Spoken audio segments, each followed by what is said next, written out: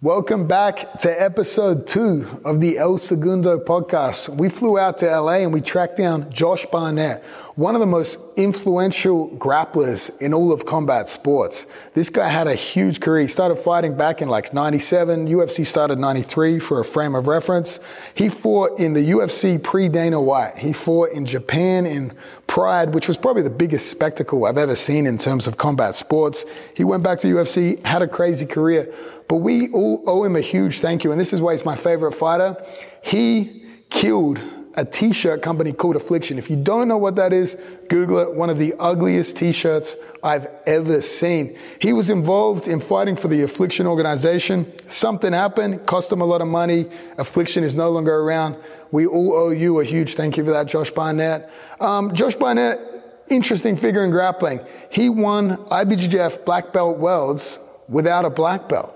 Absolutely crazy to think about that. And I also asked him a question I've been wanting to ask catch wrestlers for a long, long time.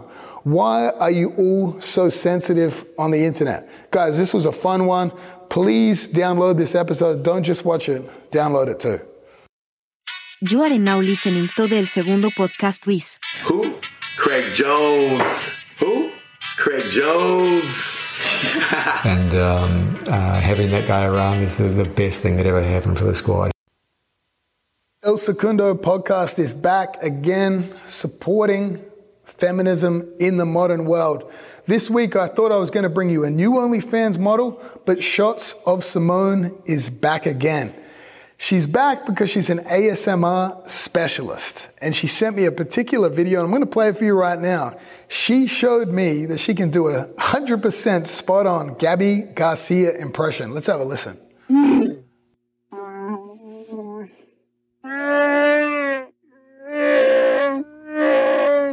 If that doesn't get you hard, I don't know what will, but definitely support Shots of Simone. We did hours and hours of research to find this account, and all I'm asking is that you subscribe to her free OnlyFans profile, or at the very least, follow her on YouTube, TikTok, and Instagram. I hear she has a lot of fun on those live streams. All right, guys, we're here with Josh Barnett, the scariest man I think I've ever grappled. You know, my buddy was asking me about that the other day. He's like, you guys going balls out? Like, no, mainly, like I told him ahead of time, I said to Craig, I'm just coming to steal your shit. I just want to steal your things and feel what it is that you do and how you think and try to like get an idea like, okay, well, who's Craig Jones as a grappler? Of course, as we can see, it's still changing. And hell, I'd like to think that I'm a part of that because we were down there and I remember we're rolling, we're working, I'm feeling, hitting these different sweep options. I'm going, okay, yeah, he's really heavy on hand control, super smart there. He's manipulating the hips, which is normal, but the hand control stuff that he's using, like, okay, I can see what his personal take on this is. And he'd go and get on my back, and I would just, okay, get to my knees, pop you off, and then stand up and go over again, over and over and over and over again. And I'm like, and then all of a sudden I see the new DVD, just stand up. I go, love it. That's my whole philosophy in the sport is like, I try to steal things from other people, rename it, and say it with an Australian accent. And people are like, just stand up. But you don't put cunt on the end of all of your stuff. So how Aussie could it be? That's true. That gets taken down off Instagram. Yeah, it does. It does. I guess it's an understood. Like everything ends in cunt, you know? It's true. Good cunt, bad cunt, shit. Yeah, soft cunt. Yeah, we don't want any of this. By the way, so we're at an Airbnb, everyone, and this chair has been fucked in thoroughly to the point that I feel like the ass end of this thing is going to fall out, and it is quite rickety. This couch has had like 17 pillows stuffed underneath it. It had so many drunken forays, and he just got here. Yeah. But yeah, no, it was... I think at the same time, I think, yeah, we talk about stealing, and we're always stealing from each other. But what you steal depends on who you're around, right? So even if, Nikki's a wrestler by trade, but a lot of times wrestlers get into the submission wrestling game, and especially from a jiu-jitsu perspective. And now they're like, that is, I can never give up my back now. And so then you'll see wrestlers playing off of their back. Everybody needs a well-rounded game. You got to be able to hit everything from anywhere. You always need something in your back pocket from whenever it's available. But you'll see them then throw away a lot of that wrestling fundamentals. But yet, I feel like, well, if I'm coming around and guys like yourself are even like, all right, jump on his back. I'm like, fuck, well, how does he keep throwing me off? It's like, well, it's just because I'm understanding of the game and the sport, but I'm not reinventing the wheel for myself. I'm just going back to what I already trained. And really, if we really think about it, like all of these different wrestling styles all interplay with each other and fit in. Only the rules will really ultimately determine like what you're really going to try and dare for and what you won't. For sure. And it's good to just break the rules, like traditional jiu-jitsu guys always be like, never expose your back. And I'm like, well, if you never expose your back, you might never get up. Mm-hmm. I'd rather have someone with even one hook in, put them in a position where they're falling and their hands are preoccupied by hanging on. Yes. Then I concede to my back, and then I'm stuck with that weight completely on top of me. Exactly. And it's like this consideration that, well, if he doesn't get your back, then of course you'll work all these other techniques. It's like, bro, he fucking does all that. Mm-hmm. And let's say it's Sally Ribeiro. Like, he's going to ride the ever-living shit out of you, and you're never going to get rid of him unless you create some sort of dynamic movement to get that guy off your back. I was teaching a while back to the fighters about lasso or seatbelt. I go, this is not a ride. Do not use this as a ride. If you go for it, you're coming across the body, you need to suck them back into the back take right away. If you try to ride from here, unless this person sucks at any wrestling, you're fucked. They're out, they're gone, you're not doing anything with this. You need to go right into your attack. This is not a ride position. I go, if you really want to secure the back, get double unders. I go, watch Sally Ribeiro win an ADCC championship, taking a guy's back, double under, locks his hands, and he just hangs on. Time expires. Dude was never able to get away.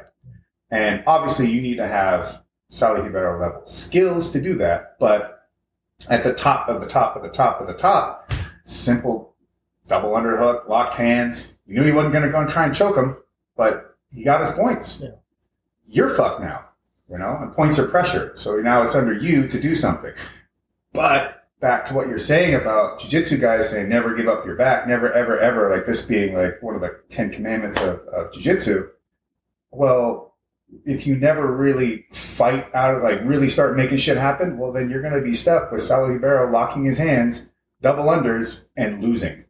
I'd rather fucking give it all I got than go out there and lose. And just because I was too afraid to try something or, I thought that was taboo. And what's funny is the same thing is said about Keiza.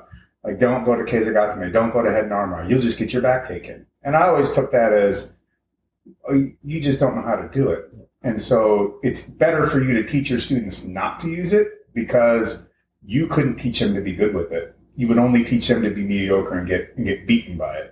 Or get beaten by using it and getting their back taken. Whereas for me, I'm like, fuck yeah, man. If you understand this ride, everyone's life sucks. For sure. I would always I might take wrestlers' backs when they do average headlock sort of throw. Mm-hmm. But I feel like if guys really establish the Keza, I would get stuck in there and it would be kind of very frustrating position to try to get out of. It would be way easier to pin you by getting into Keiza while on the ground than by in motion. Because in motion, things are just that, in motion. And so with your instincts, I would personally expect you'd be able to start trying to create something, get a hook in somewhere halfway, start squirming on space. I mean, I dove on a toe hold wrestling with you and you were like, okay, and you put your foot right in the crook of the knee so that I couldn't finally get a lock on the leg to isolate it. And it's like that kind of little detail will make all the difference where someone else just gets fucking tossed, being like, well, okay, here's what it is. Here's where we're going, but we're not 100% there. We're like 85. And within that little 15% gap, there's something that can be done to give that space. And at the best of the best of the best, it's all in the margins anyways. And it's obviously also good that like we don't rip shit on each other, because then I can actually explore a little bit of that late stage escape. I used to train where people would rip stuff, and as soon as I like got my arms separated from an armbar, I'd be like, tap, don't hurt me. But obviously, like, you train with the high level guys that are very concerned about injuring each other. They give you a bit of wiggle room there. They test the control. You get to test the late stage escape. Yeah, you should figure that in that kind of training scenario, unless you've got something fully deep in to where you could, so deep that you actually have great control over it, no one's winning a belt, no one's getting a medal, and no one's getting paid. So that isn't the time to try and like take one home. And it honestly takes a lot of time to learn that, not just from a skill perspective. I think it takes time to learn it from an ego perspective, and being confident enough in yourself that you don't have to go out there and like, I got to prove everything all the time. It's like, how about you learn right now? How about you let your body show you what this guy is doing. Try to feel it out, because you won't forget that. He could describe it every way from Sunday, and you won't remember half of it. But if you're constantly in those reps and feeling what's happening, now you have a chance of integrating that into what you do. And it takes patience, and it takes a kind of focus that I think it has to come from someone that's been on the mat long enough and has, I'm not trying to say like destroyed their ego. Like, we've all got an ego while we're there, but your ego should be oriented towards your development, not towards whether or not Craig Jones or somebody else thinks you could have beat him or something. Like, who fucking cares? Yeah. All right? Like, nobody really wins. Oh, I won this dojo match. Hooray. How much did you make off of that? Yeah. Well, I mean, in a grappling match, it could still be zero. Yeah, exactly, right? Don't I know it? Yeah. Go win a Metamorph match. I still haven't been. I got paid for the first one, not the second one. Still waiting on that one. Well, I ain't waiting on it. But it's out there in the ether somewhere. I'm surprised Halleck doesn't have that rap money. I don't know. That must have got him a lot of internet clout. And we know how well that spends. Maybe he just spent it all on fancy watches, blinged out gi, all the kind of things that you need for the hip hop jiu-jitsu. Where's Kit Dale? No, if we're within like 10 miles of an Aussie, you got to hang out with each other. I know I haven't seen him this trip. Hey, we lost a lot of time. He's fucking jacked. He's jacked, is he? I haven't seen him for a bit. He's pretty jacked.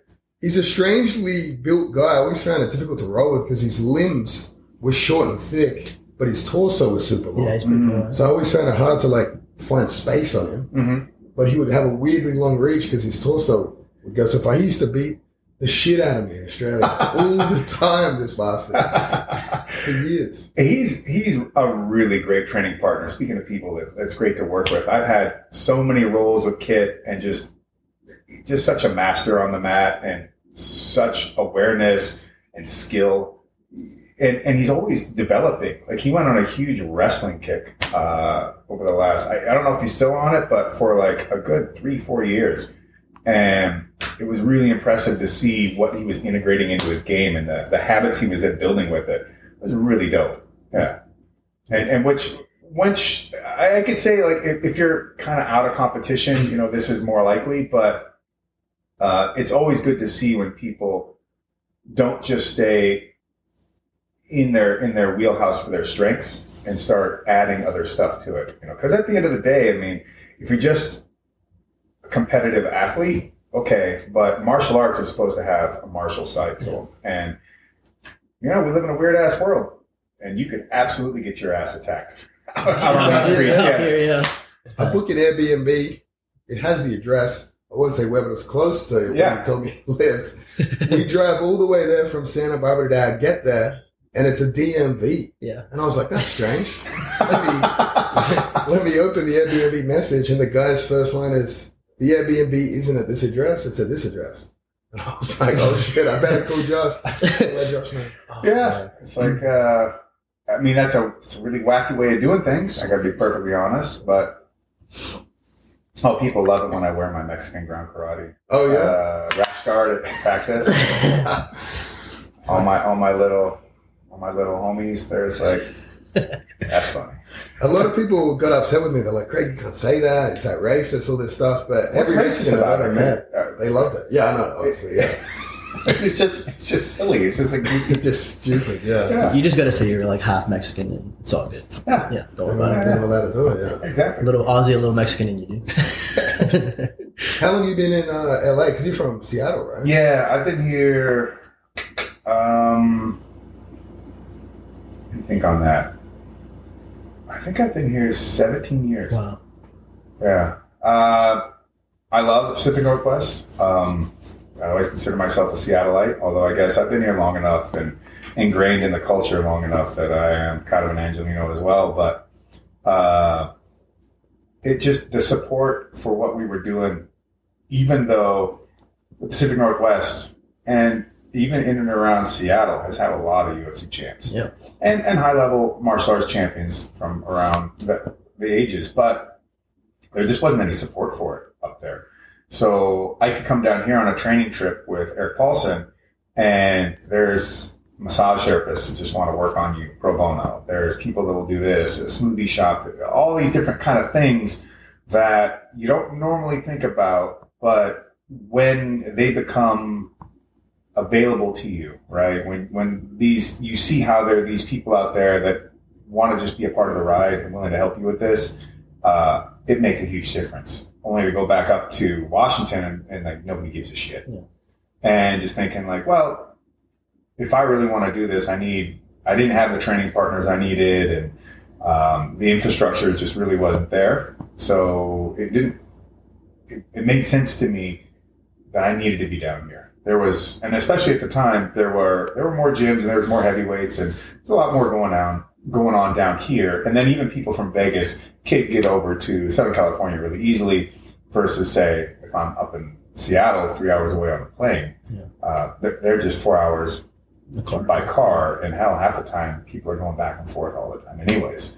So it just really worked out. I mean, at the same time, you got to a point in Australia where there are good guys there, but if you really wanted to train with them on the regular, you'd have to either you travel all hell over hell and back, or have them travel all over hell and back. And to do that every day, there's no way that happened. And there's no way that'd be useful to anybody. So you had to pick up and, go where you felt the opportunities lied. And so you ended up in Puerto Rico in your own little heart of darkness, which sounds hilarious. I could easily see some Colonel Kurtz action happening and a lot of intense individuals.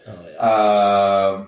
But it still got you where you're at, right? You're in Austin, you're running your gym, you got your students, you're competing still when the opportunities show up, and you're forging your own way. And you can always go back to Australia. They'll still take you. That's true. They got Lachlan over there. I don't think they want to. Whenever it's funny though, whenever I go back, they're like, "Oh, you sound like a fucking American." But here, from time to time, people are still like, "What the fuck are you saying? Are you from England?" Yeah. The Aussies give me so much shit. Like all it has to be is I say one thing wrong. Like if I say grocery store, they're like, "Look at this fucking." Oh god, yeah. They start to lose it. Look at this fucking Yank. Yeah, look at him over here. He probably doesn't drink any Bundy. Nothing. Yeah. So you started fighting in Seattle. Yeah. Well, at what point in your career were you made the move down here in terms of because you were in the UFC before Zafar from Border, right? Yep, I was in there. Actually, I was in Japan when the deal had just been done. Oh. So the Fertitas were in Japan at this UFC regional event, this UFC Japan event. Tito fought Yuki Kondo, and I was there with Lance Gibson and Dennis Hallman. And we all went out that night. The Fertitas, Dana, Big John Peretti, who used to be the matchmaker, was all like, okay, here are the new owners. Oh, wow. And then, it's going to shake down like this person's going to have this job. And none of it really worked out how everybody said it was going to work. But yeah, I was there right after all the ink had dried and everything. I was right in on that. That's crazy.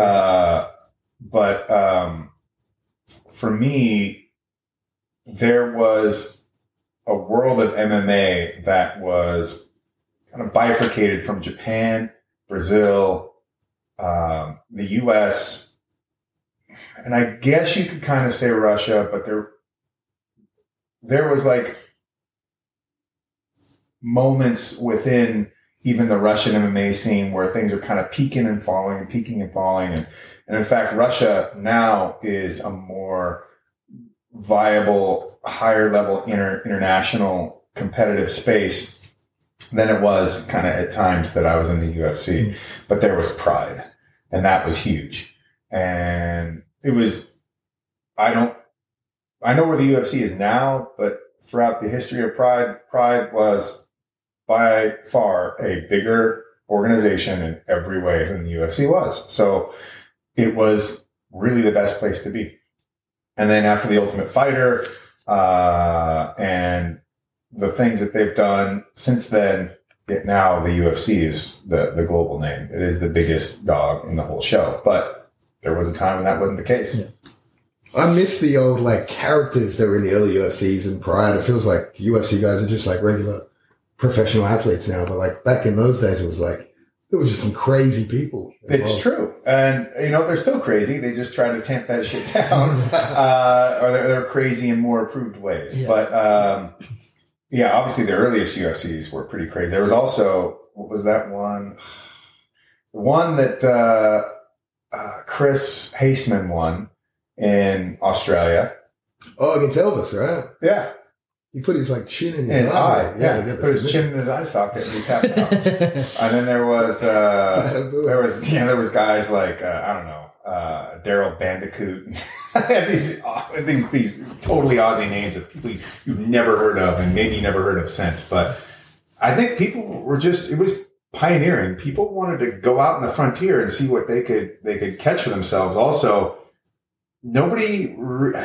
everybody had their own idea about how things were going to lay out. But until you get into that ring and you really start throwing hands and feet and everything, you just really didn't know. And so a lot of folks that maybe were able to win their scraps on the street every now and again thought, well, I'll just get in here and I'll do this, that, and the other. It's like, well, maybe you will, but probably you won't.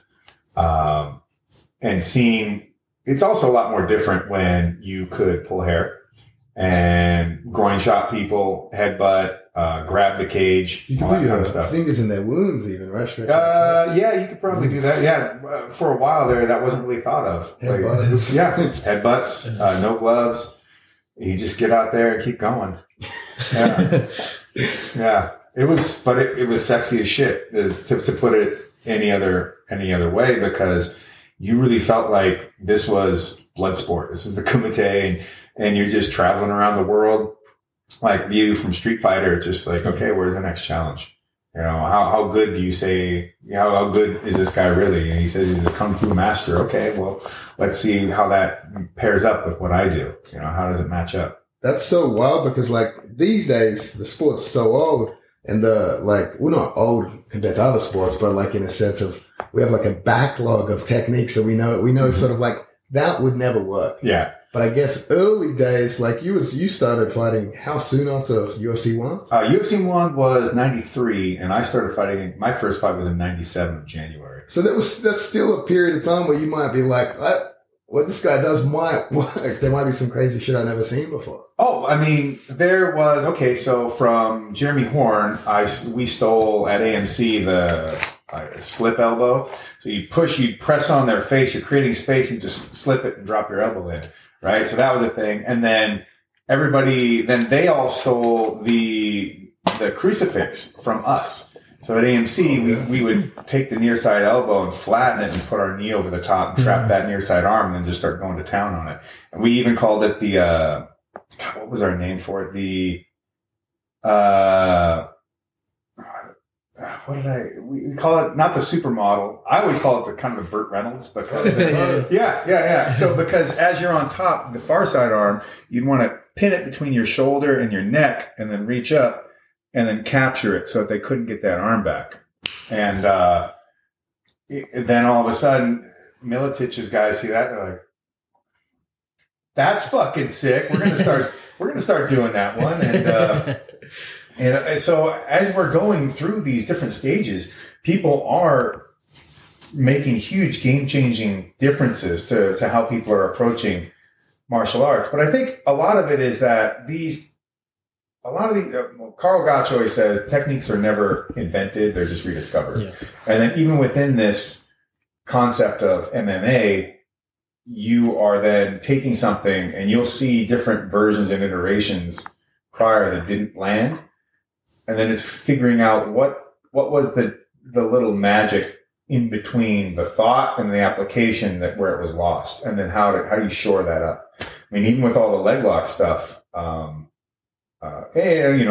it's funny because like you're known, he's a leg lock guy, and Gordon leg lock, but it's like, well, their leg locks wouldn't be shit if they didn't have everything else, right? You can't go out there as just a one trick pony if you don't have threats in other ways, because then they just put all their defenses into that one area, and then, well, fuck, if I can't do that, well, then nothing's going to happen, I guess. My game isn't there. So, but even then, the leg lock game starts changing a little bit. And what's interesting is, as an old school leg locker, it's funny watching. I remember the first time people were coming up to me talking about Danaher and other stuff, and I go, what's this thing? He's doing the shit we were doing already. Like the way you're attacking the top of the foot, the longest lever, all this. And my always thing was teaching that the heel has to go vertical, not across. If you really want, and getting the Z, like getting the ankle and the knee alignment out of alignment. So now you've got tension across the ligaments that now you can snap them, right? Whereas if you don't have enough tension, he might be flexible enough, or you're twisting it across your body, you're really going to pop his ankle. You're not going to pop his knee. Yeah. He's just going to keep going. And maybe tomorrow he's going to be like, oh, fuck, my ankle sucks, but I won because I didn't tap and I managed to turn it around and either sub you in a grappling competition or score the points, or if it was a fight, get in there. I mean, I've seen a guy with a totally blown ACL still fighting on one leg, like hopping around, like throwing punches at people. So if you're determined or you have enough speed, then you'll just keep going. And I mean meth. But it's interesting seeing that. But then my whole thing was, but all of this is initiated off the ground, off your back. None of this is attacking from the top. There's no leg lockers that attack from top at all. Every leg locker goes out from underneath. Now, I understand that a lot of guys are coming from the jiu-jitsu background, so they're playing off back, but also if a guy is standing over you, their legs are pillared into the ground. So you then play in and amongst that pillar to try and looking for those sweeps. And within that, that's where the leg isolation comes in. But as a catch wrestler, I'm like, fucking everybody pulls guard to do this. Boo. I hate this leg lock shit. Yeah, who would do it on top? What kind of asshole would pull guard? I have an excuse being an Australian. We have no wrestling, Yeah, you got yourself a nice little Haragoshi. One move, one takedown. I just like every time you bounce one of your little idiot students with it. That's true. I mean, obviously we edit out any of the times they counter it, Oh, of course. No. They don't get to be praised at all. They have to earn for that. They have to earn that right by doing it to some other lesser student. But no, I mean, if you ever look on Craig Jones' Instagram and if you see my comments, it's usually like, yeah, kill him. Beat up the plebs. It is fun to do. We always have the cameras going, which is crazy because it's like, it's good to be in editing control of that, obviously, but it's also like there's eyes always on you. So I'm always like, I basically watch every single round I do now. Mm-hmm. I feel like it's so easy with technology to do that. Sure. Do you find that it also breaks the mood in the room, and that since they're there in it all the time, like they get less self-conscious and they just don't, they're just over it. Like, let's just fucking go. Like, we're all here doing the same thing. Everybody's fucking up at times, but also everybody's succeeding as well. And so here we are, we're all in the same boat. Some are better, some are worse. It's fine, but we're all doing it together. For sure. Yeah. If the camera is like, if you start filming everything in your gym, there's going to be like a 3-month period where people are like, every roll's like a competition. Yeah. Mm-hmm. But nowadays it's like, we just roll as if the cameras weren't there. Because it's like, yeah, whatever. If the guy hits a good move, we'll put it up. Obviously, depending on which asshole that is. Yeah. But you know what I mean? Like, really, you do relax after a while with the cameras out. If they get you, they get you. It's funny, Yeah. And then obviously, if it's a visitor or someone, I'll sell them that footage. Or the other solution is something I do at seminars is if I ever get caught rolling with a guy, I'll let him get me a couple more times because it's believable that they could get you once. But if they tell their friends they got you 3 times, they're not going to believe it. I love the psychology on this. You really work this through. This guy's evil, man. You know, it's so funny because of a lot, not that I know all of the guys that are really at the upper echelon of the grappling game. I'm really more MMA oriented all the time with my athletes. I make them compete a lot, including grappling stuff. Any chance to compete is an opportunity to sharpen your competitive mind and to treat the it does matter opportunities in the proper way and to build on using that towards all competitions you will have. But I found Craig to be like really affable and just like, hey, you're cool. Like right off the bat, this guy, he's all right. You know, I don't need to know him too well, but he just seemed, he seemed cool as shit. Oh, it was also kind of interesting because Gordon and Matt were really cool as fuck too when I first met him. Really just like respectful. Sorry, I don't mean to ruin anything. He will totally talk shit about you or whatever. But yeah, it was just, they were nice as shit. And it's good to see people really go for it with everything they got and then get off the mat and be like, yeah, but we're in it together. And if there's no reason for us to be dicks to each other, then let's just keep it going, right?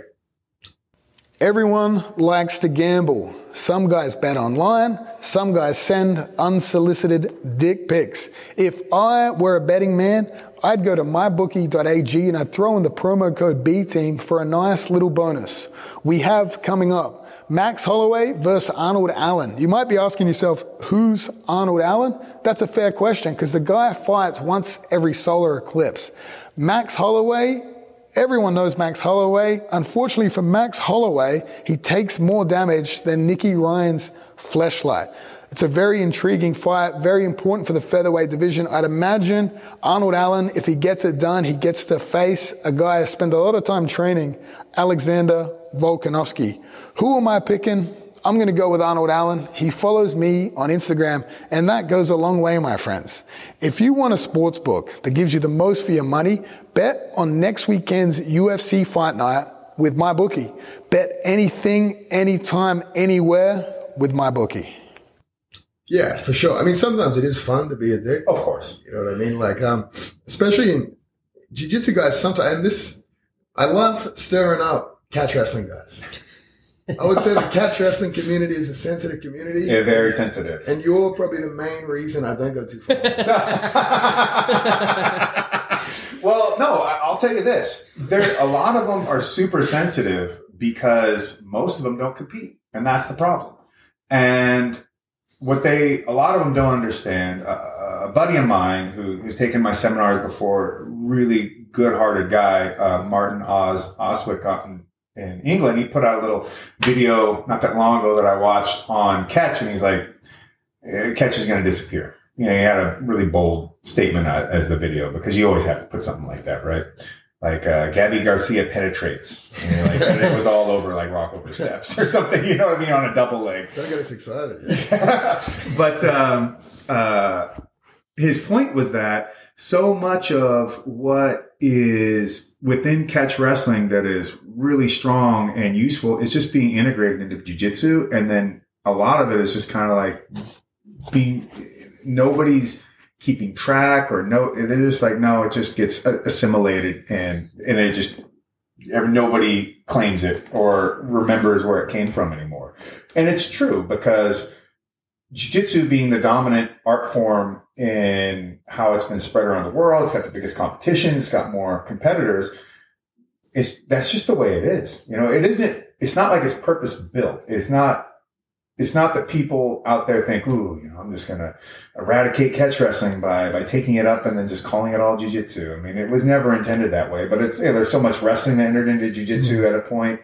But people just say they do jiu-jitsu and it's like, well, I mean, yeah.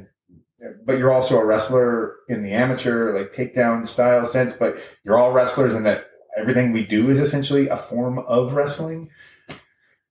So the catch guys, without going out there and really competing, it really hampers what's capable. And I will say that there's not like a lot of really high level competitive types that can teach catch. But then the few of us that are out there, we're just doing MMA. Yeah. So the other stuff is like, well, the juice ain't worth the squeeze to spend the time as a professional grappler. It's might as well go and fight, and make a whole lot more money and have a more open playground. And catch can be massively successful in the professional grappling world at Abu Dhabi and all that. I mean, Darren Andy, Reese Andy's brother, hadn't really ever done too much grappling. And he trained under Matt Hume for like 3 months, something like that. He was a D1 wrestler from Minnesota. Looks like Brock Lesnar. He wrestled 190, but now he was like 250. And he fucking took like third or fourth at Abu Dhabi. Oh, wow. So, catch can work. Yeah. But let's imagine you had Darren Andy for 3 years and 3 months. It'd be a different story. Or watching Nicky Rod get right in there. And, I know he came from Danaher and he's under you, but it's like, bro, you're a fucking wrestler first, foremost, and third. And then you do all your jiu-jitsu like fourth. We can talk about your body locks and that all came after all of your wrestling work, which it should, because that's where you spend all your time and energy. You already developed skill there. Why would you get rid of it? That's smart. And he goes out and he's top level in Abu Dhabi, a lot of it off of wrestling, right? But, Abu Dhabi and wrestling and MMA, they're different games in their own senses. And maybe put a gi on Nicky Rod and stick him in IBJJF Worlds. I still think he'd do well because he's around it so much, but probably fucking hate it. He's probably like, why? Why are you doing this to me? It sucks. I hate it. Yeah. God, just get off of me. I said to him, actually, I was like, because we're trying to do just funny things for the YouTube channel. And I was like, me and you should have a gi match. And he's like, yeah. And then he's like, but it wouldn't matter because I just take the gi off. And I'm like, this is I don't think it guy. works that way, right? Yeah. That's actually really funny. He always throws circles at you like that. Josh, that's actually pretty interesting you mentioned that, because I agree. I think like jiu-jitsu is becoming a mixture of all these arts, right? Wrestling, a little bit of judo, obviously jiu-jitsu. It has to be at the best. You got to get that different edge. Do you think we get to this point that especially no-gi jiu-jitsu just becomes its own thing, like submission grappling, and then the gi jiu-jitsu becomes its own thing? Or you think it's always just going to be, we're just going to stick in, like, it's just jiu-jitsu? I think it depends on the rule set. And I'll say this much. If I'm really talking about Brazilian jiu-jitsu, I really mean the gi especially. Mm-hmm. I'm using jiu-jitsu kind of loosely, talking about even submission wrestling, because so many people are jiu-jitsu based. So a lot of the rule structures and things you'll see, and even a lot of the offenses, are jiu-jitsu derived. It's still basically doing BJJ in one way or another.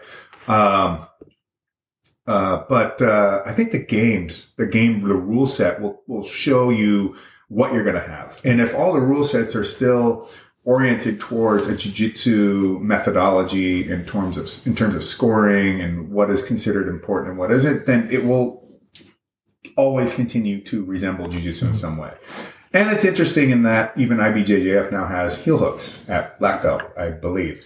And so in itself, that's now incorporating the more no-gi submission stuff now into jiu-jitsu. But, if EBI, if we're at EBI 5 years ago, then that overtime thing is now permeating all across the United States. Now you're training two different games at the same time. Personally, I hate EBI rules. I think they're awful.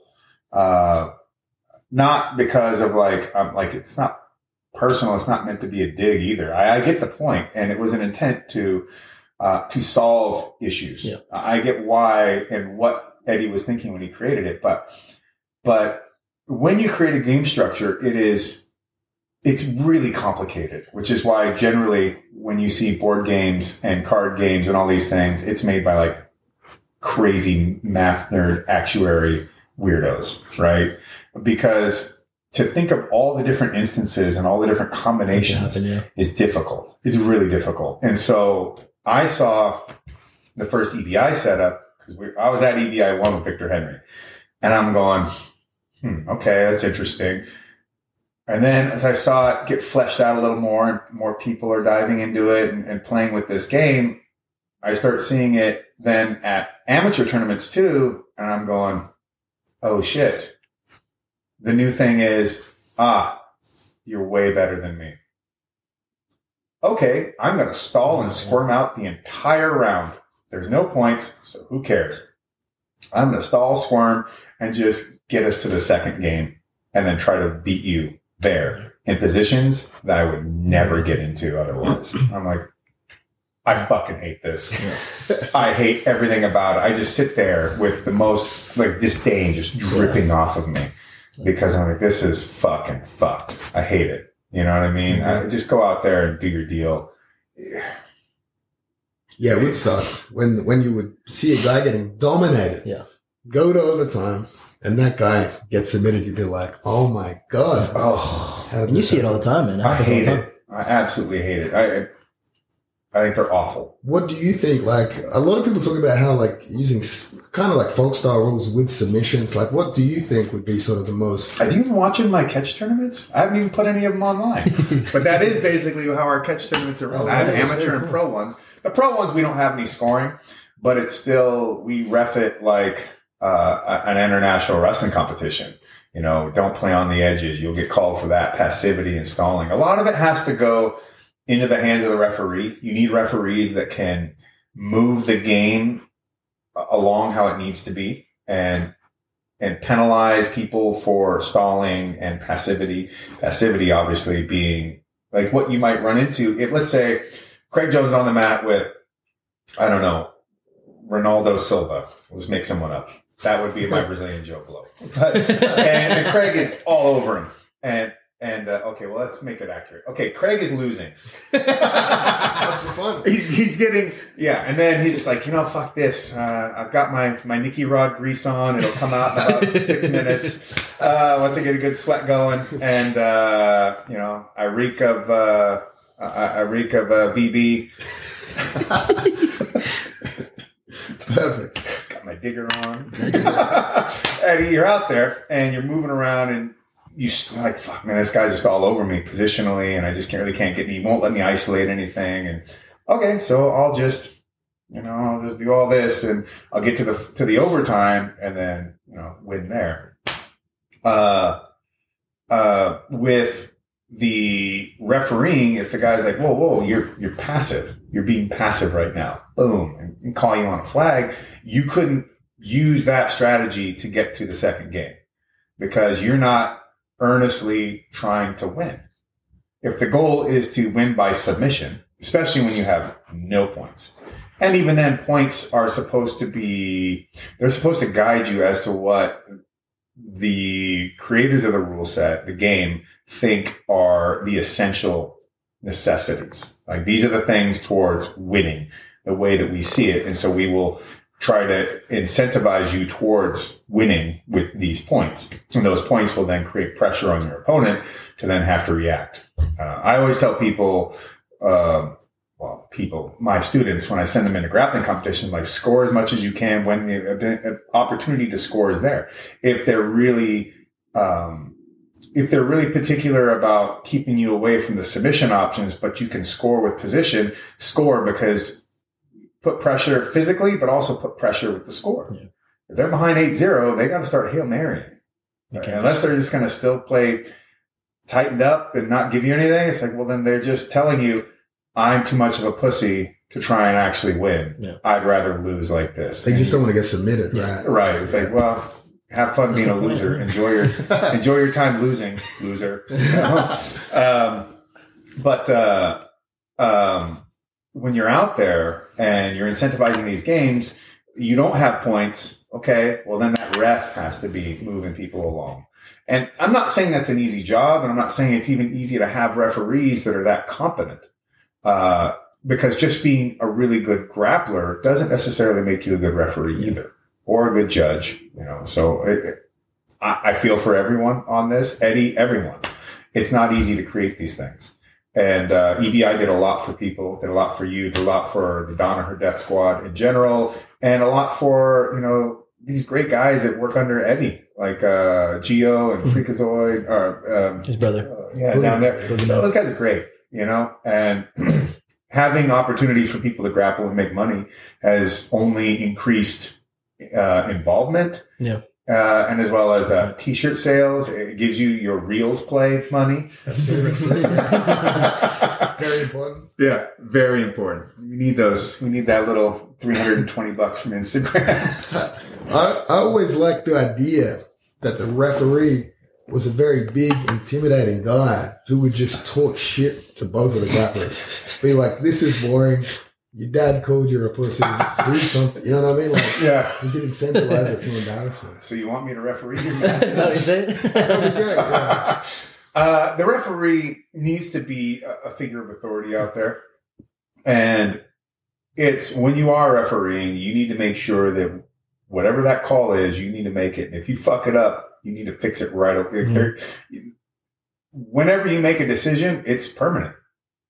So if you stop something too soon, you fucked it up. It's on you.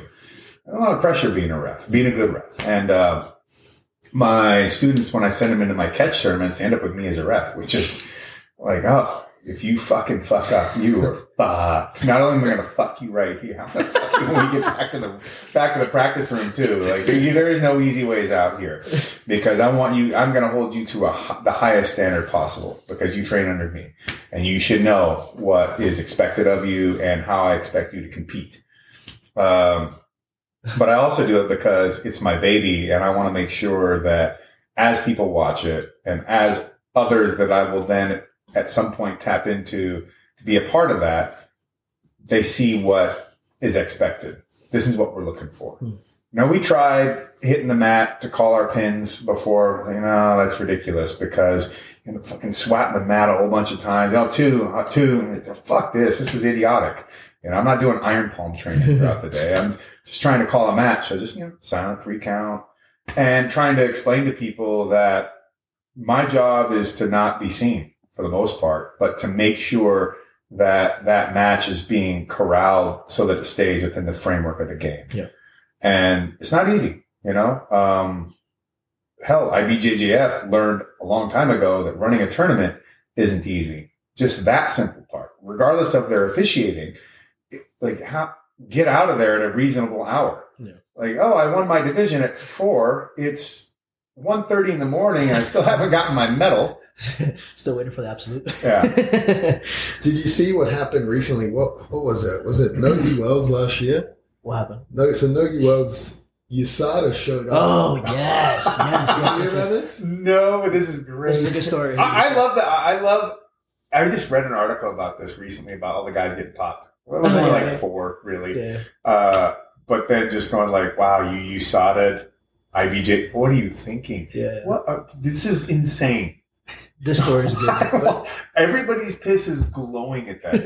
Why? And then at the same time, why wouldn't you want it glowing? Like this is how we're going to get the best advantage winners possible. That's how you move an advantage to 2 points. Yeah. But these guys disappeared. So they found that USADA was going to test them. So the podium photos had like 4 guys missing. So it was first and second, and then those guys posted photos online. They're like, I was going to be late for my flight. Yeah. I had to disappear, and then USADA showed up at their gym in Miami. So the guys were like, oh, we'll just give up the medal, we'll just disappear, and then USADA showed up anyway, which I don't think they've ever done. Yeah, first time ever, right? That's competition. Wow, testing. that's fucking wild. Yeah. But it was just a fucking hilarious. Heard of the Josh Barnett rule? What's that? It has nothing to do with steroids. Sorry to disappoint you. No. The Josh Barnett rule, as I was to understand it, was in 2007, I signed up to do Nogi Worlds, but I did it really last minute because I was training Victor Webster and Amir Alam and Rolf Warner King. I've trained a bunch of 10 Planet guys along with Eddie. And I'm sure Eddie would tell you, like, there's a bunch of leg lock stuff that came from, like, me and Eric Paulson through them to Eddie. And when Eddie was getting ready to face Hoyler, he's like, okay, his leg lock setup that he loves to go, Hoyler loves to go into. He pulls wraps, goes for Achilles lock straight, and he's got a whole game. He works off of it. And so Eddie would send us videos and pictures about different stuff. And so we're talking to him about, okay, well, how we do this, here's the steering wheel, or maybe use this or that, or just take this apart, so on and so forth. And I'm working with all these guys, and I go, look, Vic, I know you're an actor and you're Mr. Super Handsome Guy, but you train all the time. Like, you're legit. You should go and compete in this. You will only be young enough to do this shit at a small point in your life, and then that window will be closed and you can never get it back again. So you should go out there. And eventually he's like, I'll do it if you'll do it. Fuck. All right, fine. I'm in Japan pro wrestling. All right. I call up, I'm not going to put any names down here, but a major dude with an IBJJF. And I go, hey, can I sign up into this thing? He goes, sure. So I roll in. I'm in the brackets. And I go, there you go. Now I did it. You got to fucking get in, asshole. So he did. And we're in this thing. And I show up. I've got like some Ruka board shorts. Like, they're too stretchy.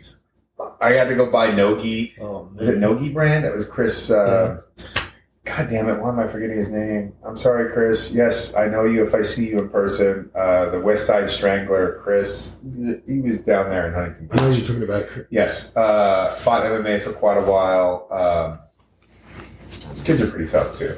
Anyways, shout out to you, Chris, whose last name I fucked up. Brendan, see, I love you, brother.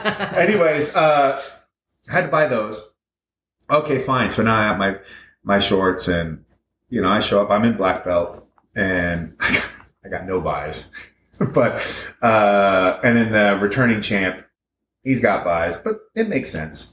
And I go through it. Went first match by toe hold, super quick, and then I beat Tom DeGloss on points.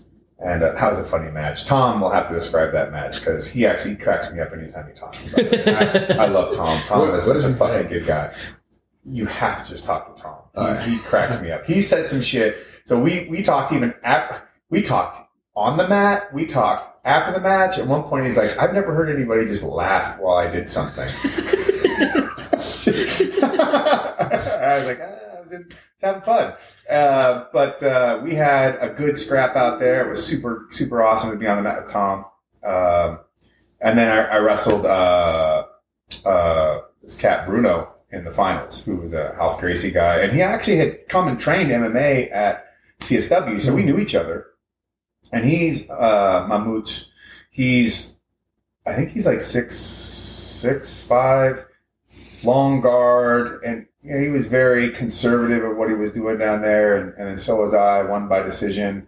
Bruno Paulista, good cat, really great dude. He got into a nasty accident in Brazil, really fucked him up, but he managed to recover. He's teaching. He can't compete anymore, but it's great to see him that he's on the mats and everything. So I got a lot of love for Bruno. Nice. And it was, I also love the fact that we could be in the finals together, going in with each other. And so I win.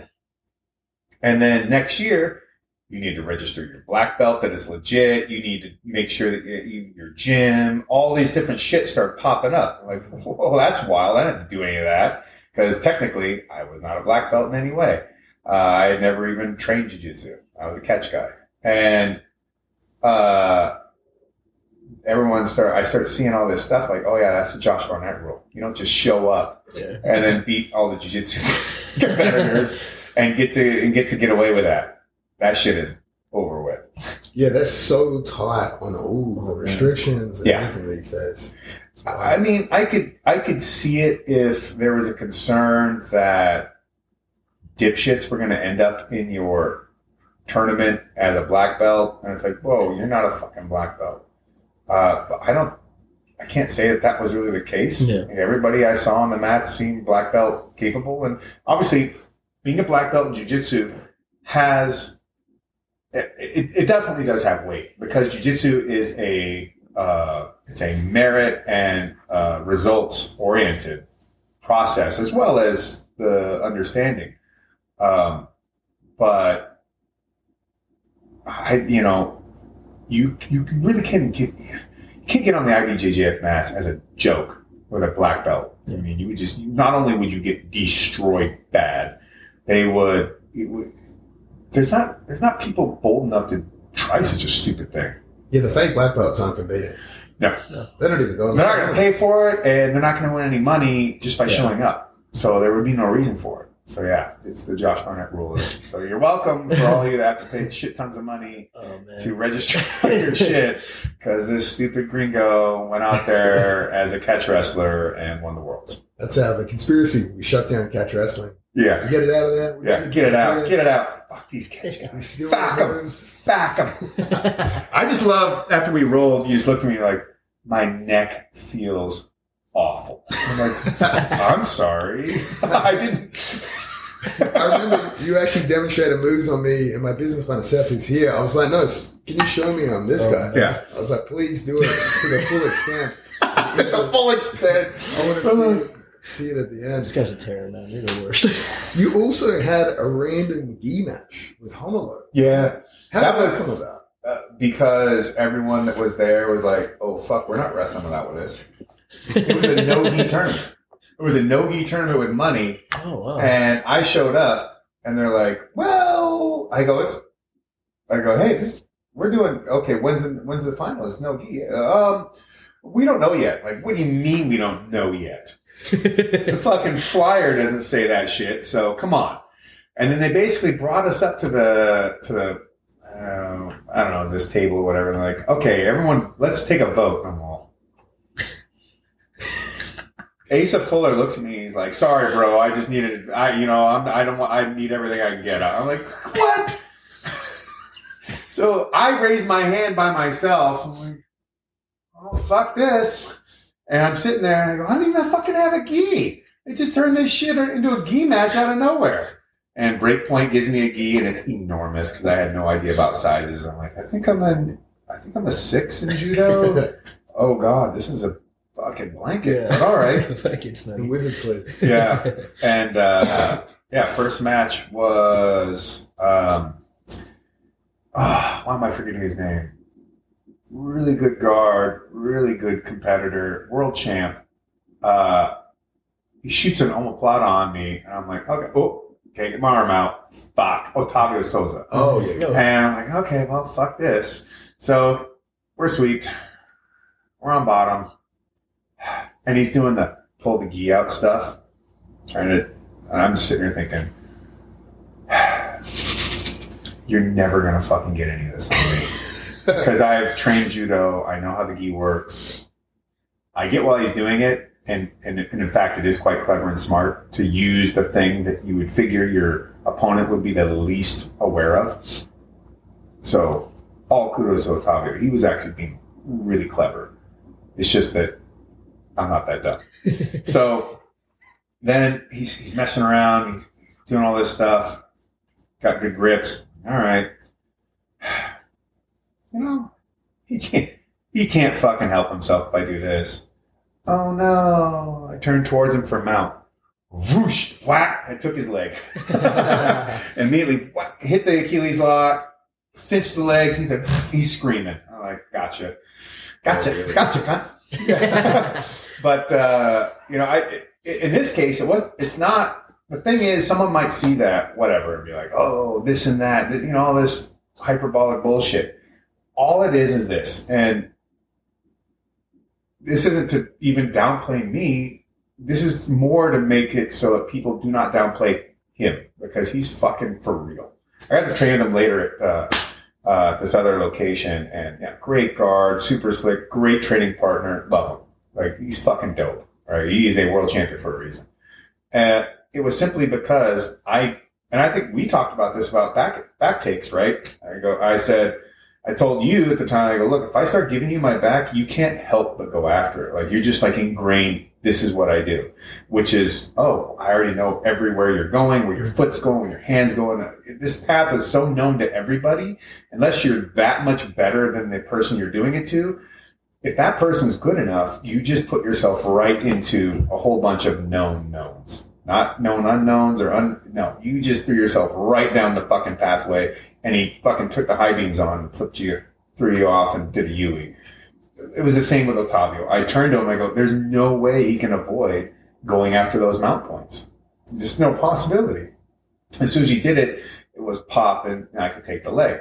With Homola, it was just a really knockdown, drag him out match, but I got the knee bar, but I couldn't get the finish on him. Was it popping? I don't remember it making a lot of noises, but I guess I blew his knee out with the whole thing. I found this out afterwards. But by the end of the match, my hands started to went up from the ref, and there was a lot of Portuguese being spoken, a lot of anger, a lot of emotion, a lot of I believe like it turned into carnival on the sides. Like there was bundas and everything. I was like, fuck, man, this is for real. Everyone's drinking mate, and then I lose. But I wasn't super sore about it, mainly because my philosophy is like, if I don't get the finish, then whatever happens, happens, right? You could call it the worst decision in the world, but I allowed it to go to a decision, so I'm now subjected to that. And I like Homola, so whatever, it was fine. But he was limping around. I had some Toradol in my bag because whenever I had to have surgeries, they give me painkillers, I fulfill the prescriptions, and then I just keep them.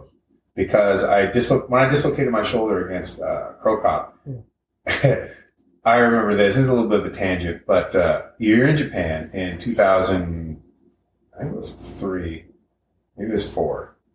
Either way, I think it was 4. Your shoulder's dislocated. You're fucked, right? Properly fucked. Your ute's got flats. You know, you've spun a bearing. You ain't going anywhere. and you're sitting out there waiting for the bronze to show up. I can't help it. Anyways, and in Japan, you're like, oh, this is where the coolest cameras are made. This is where the highest of electronic technology is made in this country. And they gave me a straight up, like, torn piece of, like, cloth to wrap up and make a sling out of it. Like, this is like Fred Flintstone's bullshit right now. And this is all I got. And I got no drugs, no nothing. And now I got to get on this plane for 12 hours or 11 hours. And I'm miserable. And so I go, nah, never again. So I just packed this shit in my bags. I don't remember where I got the Toradol. Someone was getting some Toradol. I said, give them to me too. Stuck them in my bags. And it turned out, for homeless benefit, that I had some on me to get them out of there. I go, here, take these, drink plenty of water, blah, blah, blah. And, excuse me, they paid out to both of us. They're like, oh, the promoters are like, we think you want it. Yeah, I'm like, whatever, man. Here, take some cash anyways. I went out and had a nice dinner. And then I see Homola at Worlds. So this was before I competed at Worlds, I believe. I was there coaching folks, coaching Amir Alam and coaching some other 10 Planet guys and whoever was there from CSW if they'd shown up. And I see Homola in a fucking full-on brace and crutches. And I go, dude, what the hell happened? He goes, you. Oh, man, come on. He goes, well, yeah, I guess I won. I won the match, but it looks like you won in the end. I go, well, dude, he was just competing, and you didn't obviously think your shit was getting fucked. You just wanted to win. And we got to, it was just a silly moment. It was a thing, but I couldn't, I wish I could have got the tap out of him, but I just think that like he was there that day, just did not want to concede, and so it would have had to have been something pretty substantial to get it at the time. And honestly, Homola is such a dope dude. I love him. He is such a stud. You guys I know that we are so ahistorical these days. Like we don't remember shit from yesterday or even last week is like it was 30 years ago. But folks, look up Homola Bahal. He is a fucking stud. He runs a killer program up north with Gracie Baja Northridge. I couldn't say any more about the guy. He's fucking super great. I love him. And when I was getting ready to compete against Cyborg Abreu for Metamoris 4, I think it was. I think that was what, 4 or 5. And he had a guy that could do tornado guard, which I'm like, what the fuck really is that? I haven't really watched it much. Oh, it's just that. Okay, got it. And he had me training with his guy, fucking another killer, just awesome, great attitude. Homeland was in the room every day, and it was sick. You know, it was great to be like, hey, we got to go on the mat and like fuck each other up. That was dope, man. And now here we are, like building each other up, and your students getting built up alongside all this as he's helping me out. This is the way it should be.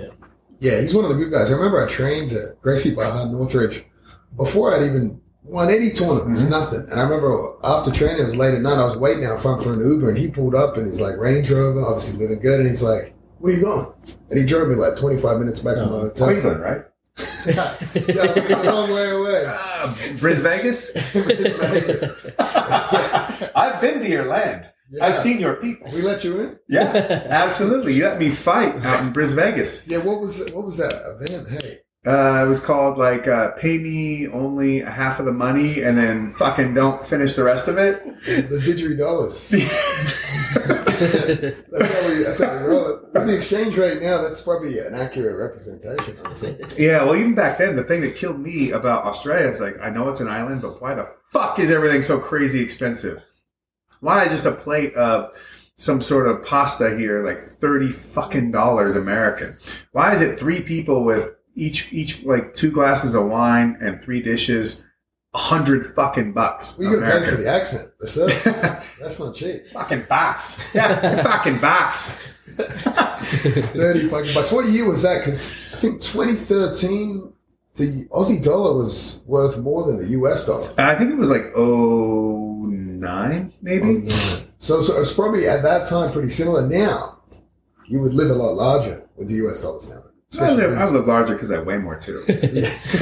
That's good. Yeah. Did you have some burger place called like Jack's? Hungry Jack's. Hungry Jack's. I believe the story is our version of Burger King is Hungry Jack's because someone already had the Burger King name copyrighted down under. Yeah. I believe that's the story. Hungry Jack's, I used to work there. You used to work at Hungry Jack's? I did 4 years of hard labor there. Hard labor, like kicking the koalas out of the fucking kitchen. It was a nightmare. You know, those 10 hours a week. I don't think I can do it again. I don't see you as a wagey. I just don't see it. Yeah, you know, any way that Craig could find like a freezer to hide in or whatever, that's where he'll be. That's it. Hiding. Also, I don't take you as a cook. A cook? Yeah. I don't cook. Honestly, I'm a big Uber Eats guy. No way. Are you getting? Do they sponsor you on that? They help you out? No, sadly. I mean, it's a good tax. Uber Eats. Look, if you don't fucking step up to the plate, this fucking guy right here, he's gonna get stuck in with. What's another brand? With Grubhub. Yeah, Grubhub. Grubhub sounds more Australian anyway. I mean Grubhub. Yeah. I'm just thinking back. Homolo, you hurt his knee, and then he's taken some bad injuries. I remember he got his knee blown out in a tournament. He was in a toe hold against Patrick Gaudio. And he just ate it. Gi Worlds, right? I've never been compelled to do that. Me neither. If you get it, take it on. You got it. Oh, no, It's like, yeah, you fucking got me. All right. Fuck. Yeah, fuck. It's just like, well, I got to do better. And, you know, it's similar. This didn't come about, but even when I wrestled Dean at Metamoris, everyone goes, "You don't wear fucking shoes? What are you, an idiot?" No. I know what the fuck I'm doing. And so this was also kind of funny. Show up at the match. Everything's going. Commentators are like, "Wow, shoes against Dean Lister." Okay. Have you been concussed? Way more in MMA than we expect. What kind of mental deficiencies are you bringing to this exchange? And then by the end of it, this was also funny. It was, you were 380 pounds, so Dean Lister couldn't do anything. I was like, the guy was like 225, 230, and I was 250. Like, we were well within the range. And then it was like the shoes were an unfair advantage. I'm like, wait, what? Whoa, what the fuck?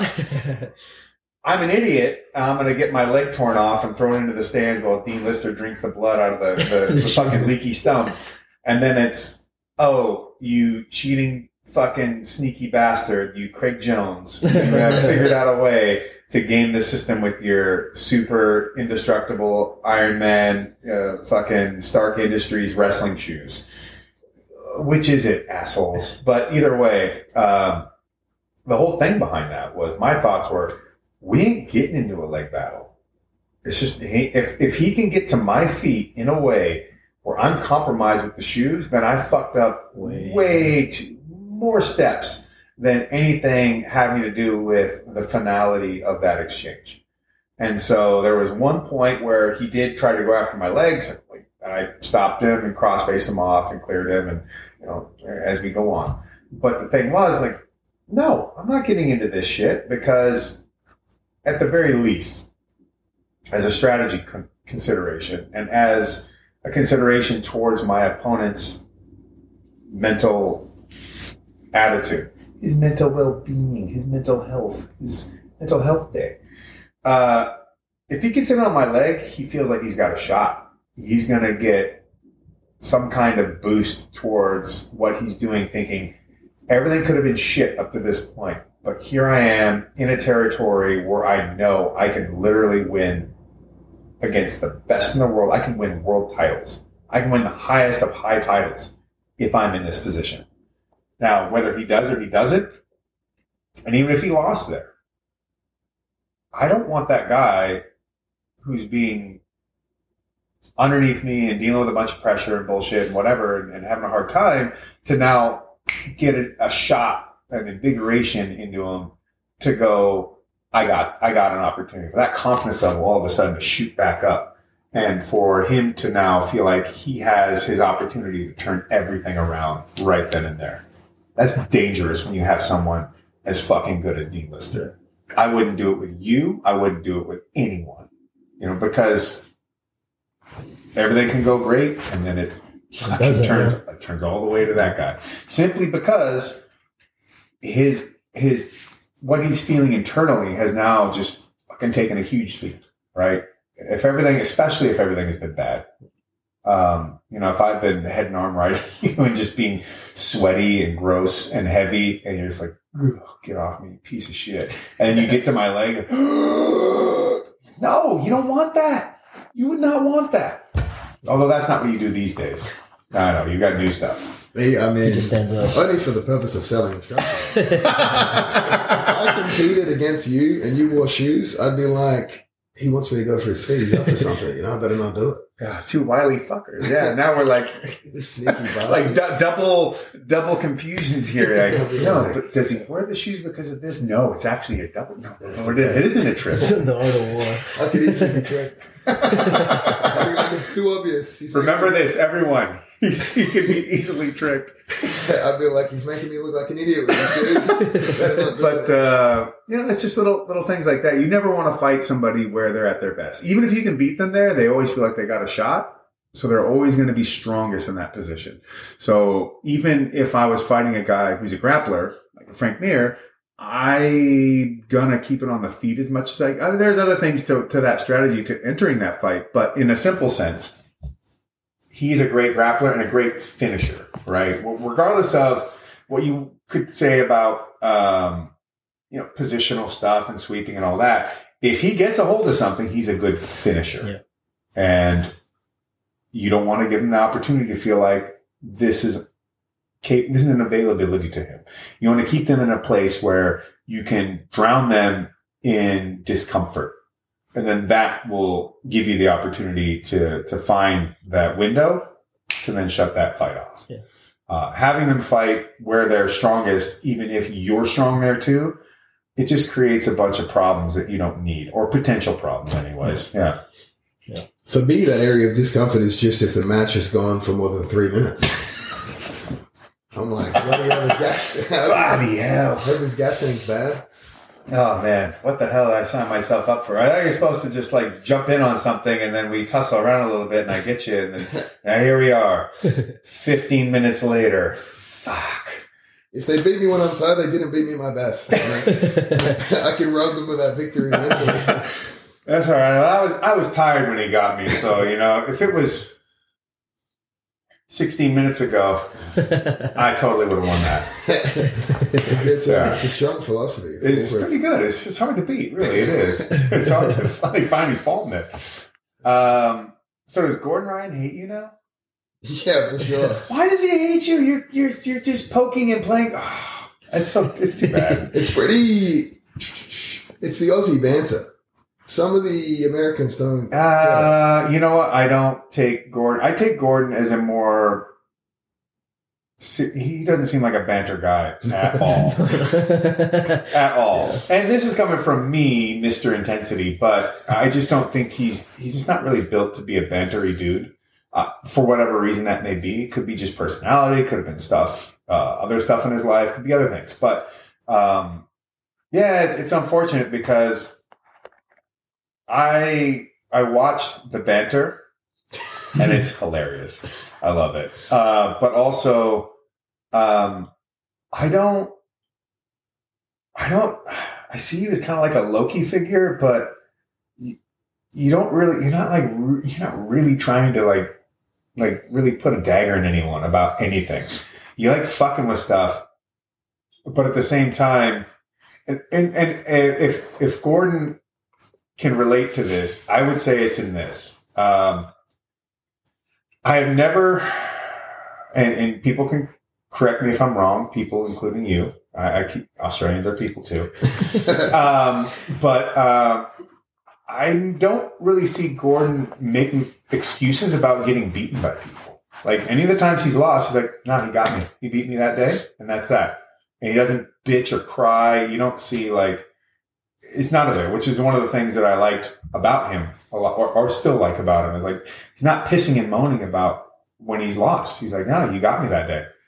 Whereas, in the same vein, you will banter and fuck with people, but you are not a person who's like, well, you expect anything you do to be done to you and then some. You don't consider yourself immune from any of the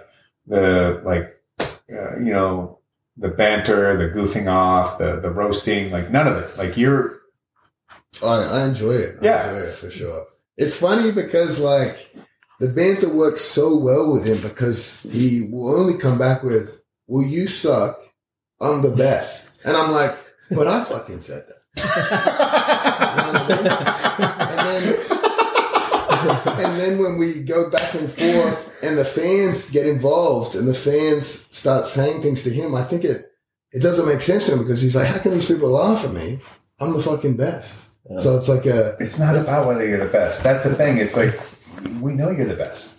It can't be disputed from the things you've done.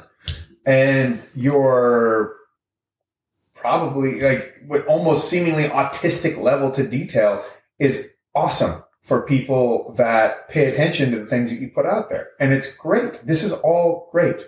The Mayweather style of promoting has its place. You shouldn't lean on it too much. I don't know why I'm acting like I'm talking to Gordon right now. Because mind you, I like him.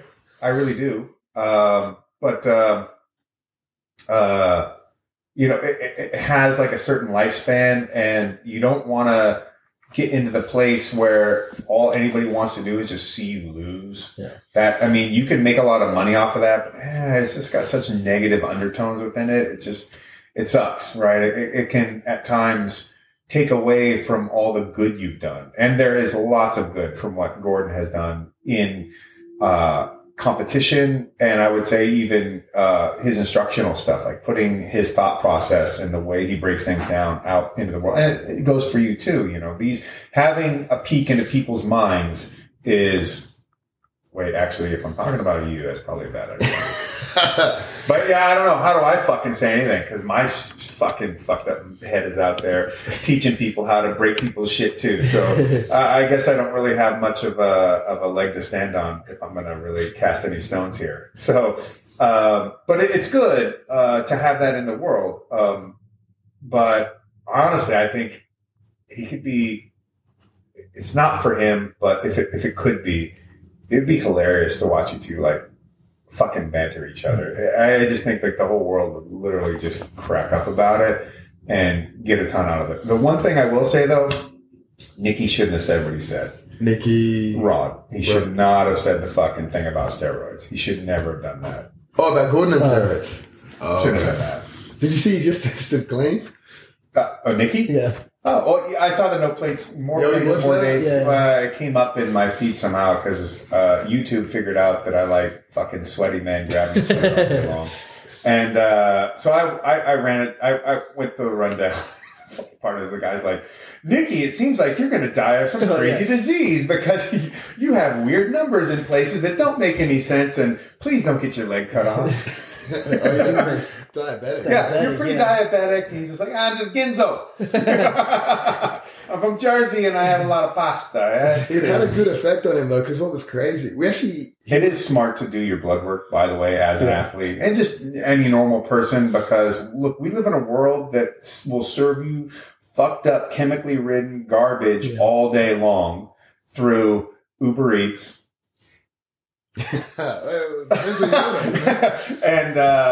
And you need to really be aware of what's going into your body and what sort of things it's happening to you. And you can use request a test to just go and pull up, run a blood panel, and they'll tell you they're not going to give you more information besides like, this is within what the acceptable range is and this isn't, but it'll help you out. Yeah. And anything that's like $200 and some bucks. If it keeps you out of doctor's offices, trust me, it's fucking worth it. It really is. The problem for the jiu-jitsu guys is they're spending all their disposable income on the steroids and can't afford to get the actual blood test. I guess, that's a fair criticism. They're like, do I do the IBJJF this month or do I get my hormones checked? They're like, well, we're going to compete. Yeah, no, we need to run our cycle. So this ain't happening. That GH ain't paying for itself. Yeah, that's expensive. Jiu-jitsu is probably the dirtiest combat sport right now. Yeah, easily. 80cc. Oh, probably. Maybe slap fighting is worse. Oh, yeah. But probably not for steroids. Yeah, you'd want something else going. PCP, maybe. I don't know. Yeah. How do you feel about that? The power slap stuff. It's awful. Yeah, it's absolute garbage. And I'll caveat it with this: there are people participating in it that I've met that are good dudes. They're getting them. Look, they didn't make it. They're just taking advantage of the opportunity. And so I get it, but I'd rather see people do something more traditionally sport and athletically minded. It ain't healthy. But in this day and age, in this state of modernity we live into, like everyone's selling their ass and shit online. Why wouldn't you just get I get a fucking CTE for $2,000. real slap upside the head, right? I ran this idea by Chael Sonnen, and it was something. So we obviously already have. He already looks sorry. we have combat jiu-jitsu. Yeah, and it goes to overtime.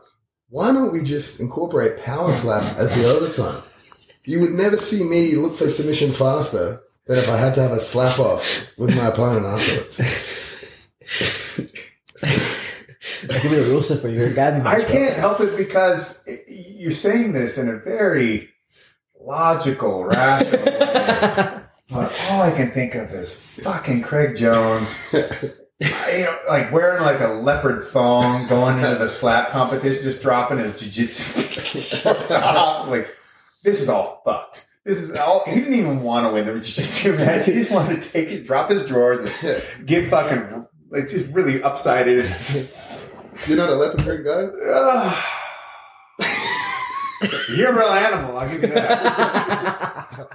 Everything in the Outback they say is venomous or, is trying to kill you. You easily fit within that prescription. He doesn't have any venom, but, he's got things that you can't get rid of. Yeah. So. A lot of STDs in that blood panel. That's a blood panel you don't want to see. Getting slapped the shit out of you. I will say that people who created the slap stuff, I got to talk to some of the guys that compete in this, and there are rules that someone has thought of to try, I guess, to reduce the severity of the blows. But I mean, there's just only so much you can do. Yeah. I mean, there's things about pivoting and your stance and all that. But I know I can't back it no matter what. I would rather see these guys continue to have mediocre MMA careers than to beat the shit out of themselves, taking turns doing that. But the money this is a recession. Don't let anybody tell you otherwise. I get it. Yeah. Everything's fucking sucks. It's expensive, and someone's going to give you thousands of dollars to stand up there and get blasted in the face, but you also get a chance to blast them in the face, and we're not even talking about porn? Yeah, I guess so. There's no that way that was a sober idea. Like, I wish I was a fly on the wall for the first conversation. Well, I mean, honestly, it must have just been a bunch of fucking Russians over there just like, nah. Fucking slugging, not even vodka, but samagon, like their moonshine stuff. It's like, I think you look like American pussy. I think you're like Putin's foreskin cheese. Oh, do you? We could do power slap, but with leg kicks. Fuck, that's awful. If it's a draw, if it's a draw, you have a race. Man. It's a draw. Like 100 meters sprint. You thought of this. That's the craziest thing. When is this I want to be a fly on the wall when you're thinking about this shit. This is absolutely happening on the B Team channel. We're looking for more business ideas. This podcast is just a front to find more ideas for the YouTube channel. I just run ideas by people like Josh and just wait. I'm like, oh, you didn't laugh. We're onto something here. Me give it a consideration, yeah. Oh man. That would be wrecked. One time I was wearing a T-shirt that had one of my major mentors in pro wrestling, Antonio Inoki's on the shirt. And me and Victor Webster were at Earth Cafe in Hollywood off Melrose. And it's a to-do spot. And he runs into some folks that he knows, he's a couple of these gals, and we're all chatting. And this one guy looks at me and he goes, "That man put my dad in the hospital." I was like, "Wait, what?" Because what you're saying really limits the scope of who that person could be. And your skin color is a lot darker than mine, so that limits it even more. Holy shit. So it was one of Ali's daughters. Oh, really? Oh, and really? It was her and Kanisha Norton, I believe. So they're at Earth, they run into us. We're all having a conversation. Yeah, that guy put my dad in the hospital. Oh, damn. She's like, yeah. So after the match, all those kicks to his leg and everything, the hematomas and everything were so nasty and so bad that he had to go to the hospital to recover from it. I don't know how long. He might have been there like a week or something, but the damage was pretty fucking substantial. And I knew of another guy that got into a K1 match who, there's two other examples. One was, I wish I could remember the name of the boxer. He fought Masato in K1. And this guy was a world champ. And he got kicked in the leg, I don't know how many times, and it fucking fractured his femur. And then there was another guy who fought in K1, and he got ripped in the leg so bad, Chad Bannon, he had to go to the hospital. Was it Andy Hug that hit a spin back? Now, Andy Hug hit Mike Bernardo. Did that break the fractured femur? I don't know. I don't know. I don't know if that was the case, but yeah, he threw that spinning heel kick, but right into the leg. Nasty as fuck, dude. That would suck. Be getting hit with like the round end of a ball peen hammer. Well, we wouldn't use those guys. We're not just you? Bullet count. We get the same guys that do power slap. Have them kick your leg. That's on their off week. I feel bad for the kid that got his leg snapped at your gym. Yeah.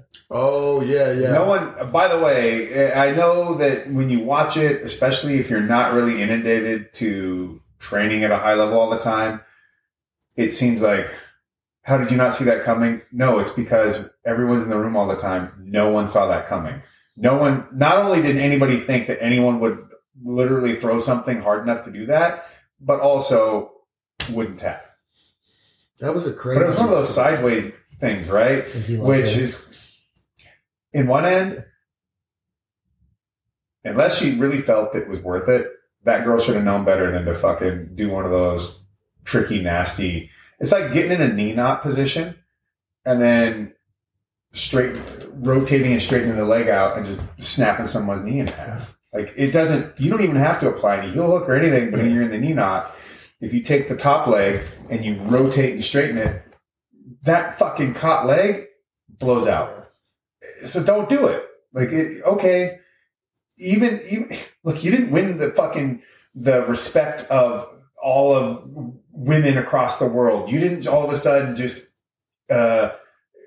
increase the gender pay gap on your side. You didn't accomplish that. You just fucked up some guy's knee to oblivion. What the craziest thing about this story was when we're letting it marinate before we posted the video. We're really discussing our options. That any woman I told that story to said, like, you go girl. That was the attitude. Any dude I said that story to was like, yeah, but what if the roles were reversed? That was the response. Oh yeah, no, that would have been absolute napalm everywhere. That's what the guy said after. They were like, that's probably the worst thing that could have happened. And I was like, well, I'm lucky. We're lucky he didn't. If you did that sideways bullshit to her, everyone would have been like, what the fuck? You know, how could you do that? And at certain levels, yeah, some of these girls, I mean, I think that Helena Jiu-Jitsu girl could probably explode your knee if you give her the opportunity. How is she 15? She looks... she's big. She's a big girl. Strong, a bit older. Like, she's like 15, 16, right? Yeah. Got the eyebrows of a 27-year-old. That's probably that girl is serious as fuck. You know, I hope they never clip that video. How is that girl 15? I'm just thinking about that in my head, actually. You know, she is clearly on a vision quest, right? That is someone who is dead ass serious about what their life is going to be. And that's not about being a woman or being a girl, I guess in her case, or being a boy or a man. That is something that is rare. Straight up. Like, you just will not see that very often. Is that a good thing or a bad thing? I'm glad she found something to do, because otherwise some building would have got exploded, or like, you know, that's a kind of really serious, intense energy that needs to be funneled in the right direction. And it's good to see it put in that way. You know, I guess maybe, did you connect the eyebrows with the building blowing up? Was that the connection? The eyebrows with the vision quest, because that was good, dude. She's badass. Like, but she wears leopard print. She wears everything, as far as I can tell from the post from Gordon. But that girl is like serious as fuck, and it's tough enough to find guys that want to be that serious about it, right? Oh, I don't think I've ever been that serious about it. I think you're pretty fucking funny, because if you didn't have some level of seriousness approaching that, you wouldn't be where you're at. I don't believe that you are that one possessing that much natural talent. I just don't buy it. Right. I put in the work for sure. Yeah. I mean, your attitude's very different, but when it comes to it, like your ability to take in and also properly look at where you're at and where you need to improve, and just being super honest with where your weaknesses and strengths are and building around them and all that. I mean, you don't necessarily have to be as intense as like Helena, right? But, and I'm saying this as someone who has never met this person, right? It's just only what is projected on, the media space. But you see that and you go, well, that's not the only way to achieve the same thing, but it's also really fucking great to see that there could be a 16-year-old in America that actually gives a shit about something that much. I mean, fuck. Yeah. That is one of the rarest things to find anyways, let alone now. Fucking Gen Z or younger, you couldn't imagine anybody like really actually fucking being able to concentrate on anything more than 5 seconds. And she made a decision to go down there and train under John and do all this stuff. And it's like, that's a huge undertaking, because in doing something like that, it's not just about what you are saying you're willing to do, but you're also saying you're presenting yourself in such a way with your body of work to that point, to that person you're looking to mentor under, and saying, I'm not going to waste your time. It's fucking heavy. Yeah. And she's only 16. Yeah. What's wild about it too, if I had a 16-year-old, or I think she's still 15, if I had a 15-year-old daughter that showed me a picture of John Danaher and was like, I'm going to go move to Texas and train with this man, I'd be like, we're going to have a conversation. You know, something might be wrong there. Sorry to kill you. Serious. Yeah, he went on like a 2-minute serious talk. You just fucking ruined it, bro. What the heck? Well, Helena, you're kicking ass. I mean, that's a fact. This guy's the worst. For sure, yeah. I actually did see her compete for the first time at a local tournament. Just crushing people? Crush, yeah, she crushed. Actually, she keeps beating all our girls, actually. We need to bring in a bigger gal. A more dangerous girl to fight. I would say she needs to wrestle. Oh, cool, Gabby. You could call like, her. Gabby, come take this. I would say she needs to wrestle. Being that young, like that's an opportunity that will not come back again. And I don't think not specific to her, but any of the like really heavily invested jiu-jitsu girls would understand the difference between. I'll say this right now, and this isn't to like shit on jiu-jitsu or piss off jiu-jitsu people, but jiu-jitsu folks, unless they're at the upper, and even at the highest echelon, you have no idea what it's like to be at the highest level of wrestling. Yeah. Like the environment, the intensity, the structure, you have no fucking clue. Like that is harder than practically anything I can think of. And that kind of environment makes and breaks people every single day in a way that jiu-jitsu doesn't. And if she's that kind of person that has that kind of intensity and drive and will to forge her path like that, USA Wrestling could absolutely use something like that. And I would not expect her to do anything but have success. And maybe even she could be a person that could be an Olympian or Olympic champion if she applied it into wrestling. But I think that even she would find like, holy shit, this is a different level. Yeah. This is a different concept of how you train and how hard the training is and how rigorous it is. This isn't to discount John or anything like that in any way. I've never even been to any of his sessions, and clearly he has a very good mind towards developing people and an autodidactic way of breaking things down and looking at them and compartmentalizing them, which is great. But yeah, getting in that wrestling ladder is fucking nuts. Like, that is intense as shit. I worked with Olympians on the female side and male side and trained with them and had them being a part of my camps, and wrestling at that level is the tightest you could ever find. It is really nuts how hard and how small those margins are between those guys and gals at the Olympic level. But my whole point about all this is that I personally think that would take someone like, let's just say Helena, who's like kicking ass, take her to a level that almost no other female she'd meet on the mat would understand or be able to match. Yeah, for sure. Be unbeatable, right? I mean, she already seems basically unbeatable at this point. It's crazy, 15 years old. I know, right? It's very impressive. These kids, I always say this. I'm always like, I'm glad I'm in a slightly heavy division because you come across less kids. You know, like, it's bad enough to lose. Yeah. Awful to lose to a child. Yeah, just have some other old man smelling like fucking Newports laying on top of you. It's all right. But you got some kid who's got his parents in the crowd, and in between rounds, he's playing on his fucking Game Boy or whatever. Yeah, that's embarrassing. Yeah. That's what we actually, like, speaking of this, we had a guy show up to our gym, Joseph Chen, 17 years old, bleached blonde hair. At one point, he even had painted nails. Cool. And this kid had only trained, I think, for 2 years in China and was already hanging with some of the best guys in the gym. And I was just completely mind blown, but also adds insult to injury when you just look at this guy as like a child, just doing so well with you, and you're like, what? How just keep just as long as you don't get a boner, it's okay. But realize that he's taken everything you've taught him and gave it to the CCP. I mean, not only that, he has illegally taken my instructionals, spread them throughout China as well. He's a man with no no respect for intellectual property rights. He is the Jin Yang of your gym. If you ever watched Silicon Valley. I haven't watched it. It's a great show. It's fucking great. You never know where that star is going to come from. You just don't know.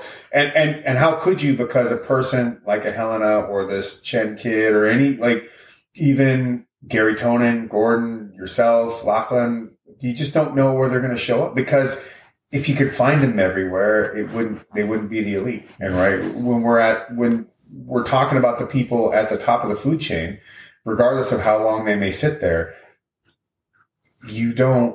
that's a rare person.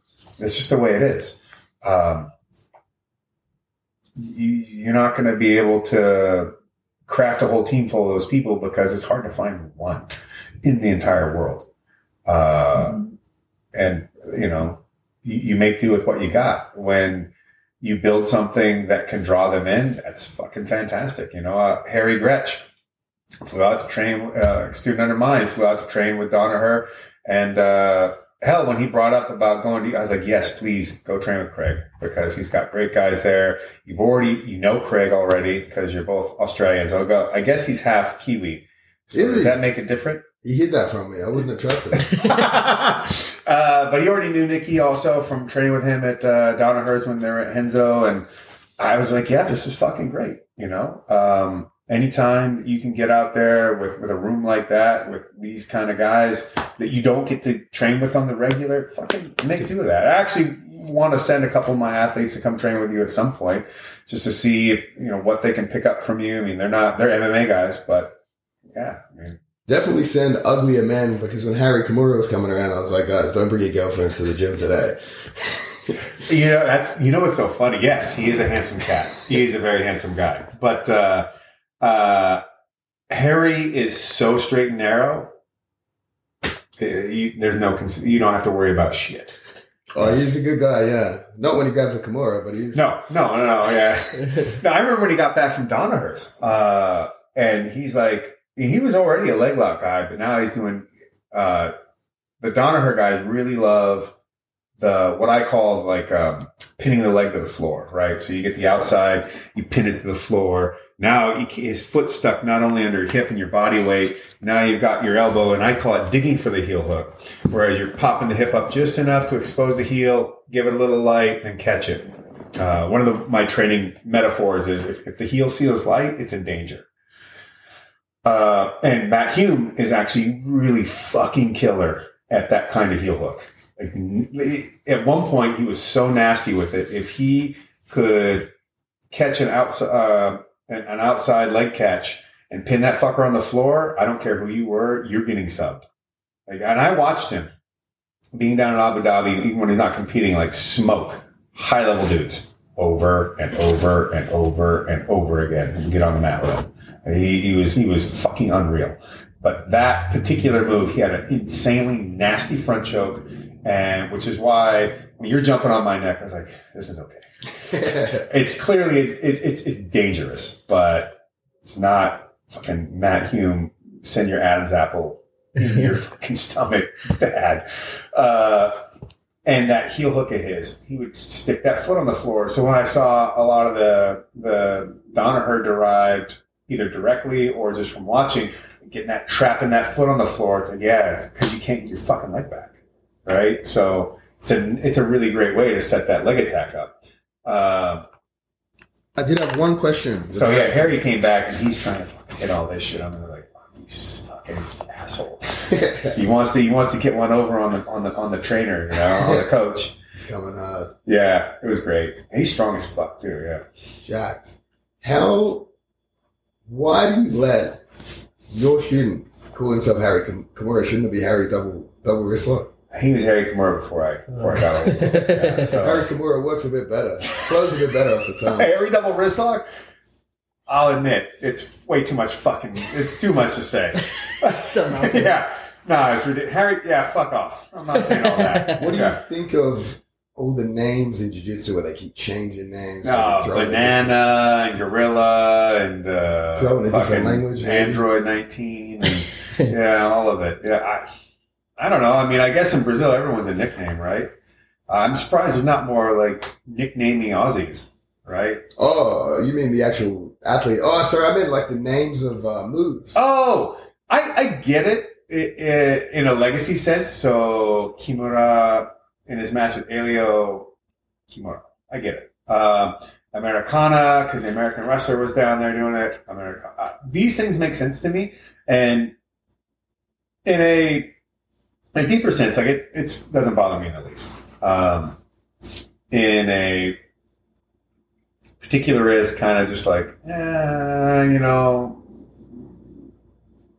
putting my scent out there in the world. Yeah, I'm going to be like, no, it's a double wrist lock, because, and I could even be getting into the argument and go, well, you know how you got Brazilian Jiu-Jitsu, don't you? Well, yeah, Gustavo Gracie and this and that. And I go, yeah. What did that Gracie patriarch do? Well, I don't know. Well, he ran a circus. You know what else he did at that circus?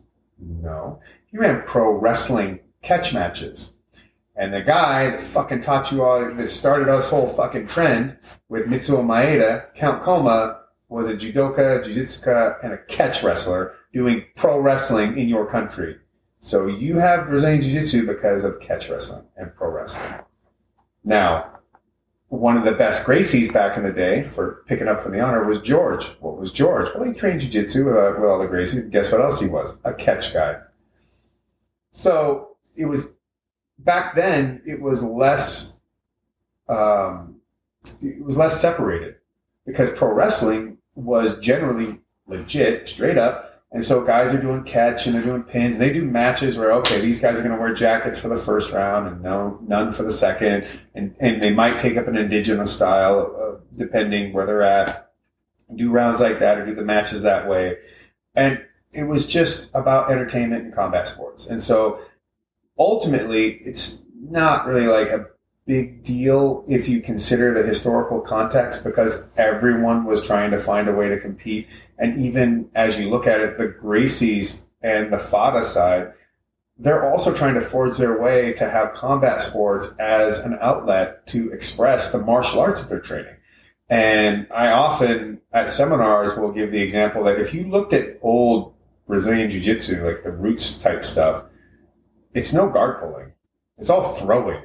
And, like judo, right? Yeah, and a lot of mount stuff because they want to get that topside control, get the option for the chokes and the arm bars, but also to strike, because these people were fighting, when they were doing a lot of different stuff. The original Vale Tudo matches were trying to be an expression of our martial prowess. It wasn't just like, I'm going to prove that jiu-jitsu works. It's like, no, I'm a martial artist. We're martial artists within our group, and we're going to take on this challenge.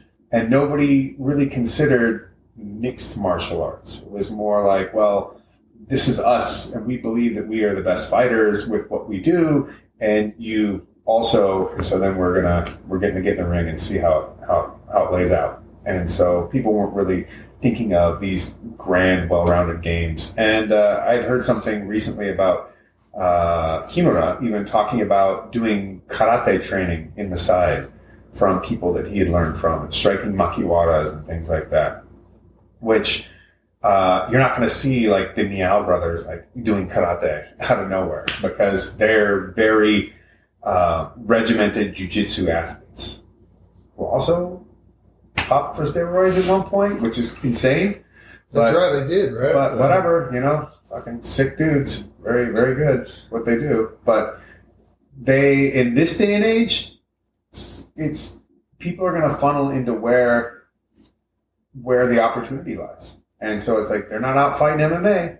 Marcelo Garcia did it once. I was like, yeah, oh, that shit. Yeah. Whereas back in the day, it was, well, where's the opportunity, right? The opportunity could be anything, but there's not like a whole international market outside of maybe a few things like professional wrestling back in the day, which could have even some variances within. Like I said, you could do jacket matches if you're jiu-jitsu versus wrestling or catch wrestling. And so, okay, we're going to wear the jackets this round and we'll take them off. When Ad Santel brought the wrath of the Kodokan on him because he beat the world champion in jiu-jitsu, and he goes, well, I'm the jiu-jitsu world champion now because I fucking beat him. And the Kodokan's like, oh, what? fuck you are. So they just kept sending badass after badass. And then there was this huge to-do at Yasukuni Jinja in Japan. These matches out in the shrine. And he won both of them. One of them by like slam, but he had to wear jackets to do it. He didn't wear gi pants, but this was the way the rules were set up. And eventually Ad was like, that's enough. Okay. I'm not the world champion of judo anymore. Please stop trying to kill me because you guys are fucking tough as shit. So I'm done. But that was how things were available. Whatever was available to you, work it out and you go out and do it. Even Jack Johnson, the world boxing champion, when he left the United States and went to Europe, he had catch matches over there too because he was a combat athlete. Nowadays we can specialize. And so a Meow would never have to go out and do any of that stuff. And I don't even know that it would even really be that much of a consideration because I'm like, well, why? I'm dedicated to jiu-jitsu. You know, I'm doing my thing here and I'll do no-gi, but ultimately I am a jiu-jitsu-ka and this is my thing. It's true. Yeah, some interesting stories of all the weird challenge matches and stuff going on back in the day, right? I think Jack Johnson even had a fight in Australia. He might have, yeah. He was, the U.S. was shitty to him, so he's like, you know what, the hell with this? Everybody else knows I'm the world champ, so I'm going to take this show on the road and see what I can do with it. Explore some Australian culture. Let's finish up and plug this, Josh. Yeah. How long has this been out for? Now, this is the single barrel stuff, the War Master Edition. It's only been out since, I think, 2019 or 2020. Sespe Creek was going before I met them. They had Warbringer as their main spirit, which is basically the same as this, except it's a blend of barrels for consistency of flavor and taste and nose with it diluted down to 98 proof. This is cask strength straight from a barrel.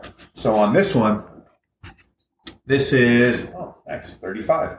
Barrel 35, and it came out at 112 proof. So 56% alcohol. It's like, Bundy territory. Bundaberg rum. Bundaberg. How'd you get into whiskey, man? I had Chad George on my podcast a couple of years ago, and he was talking about this. This was like right around COVID, so I don't know. You said you've been doing this for about 2 years?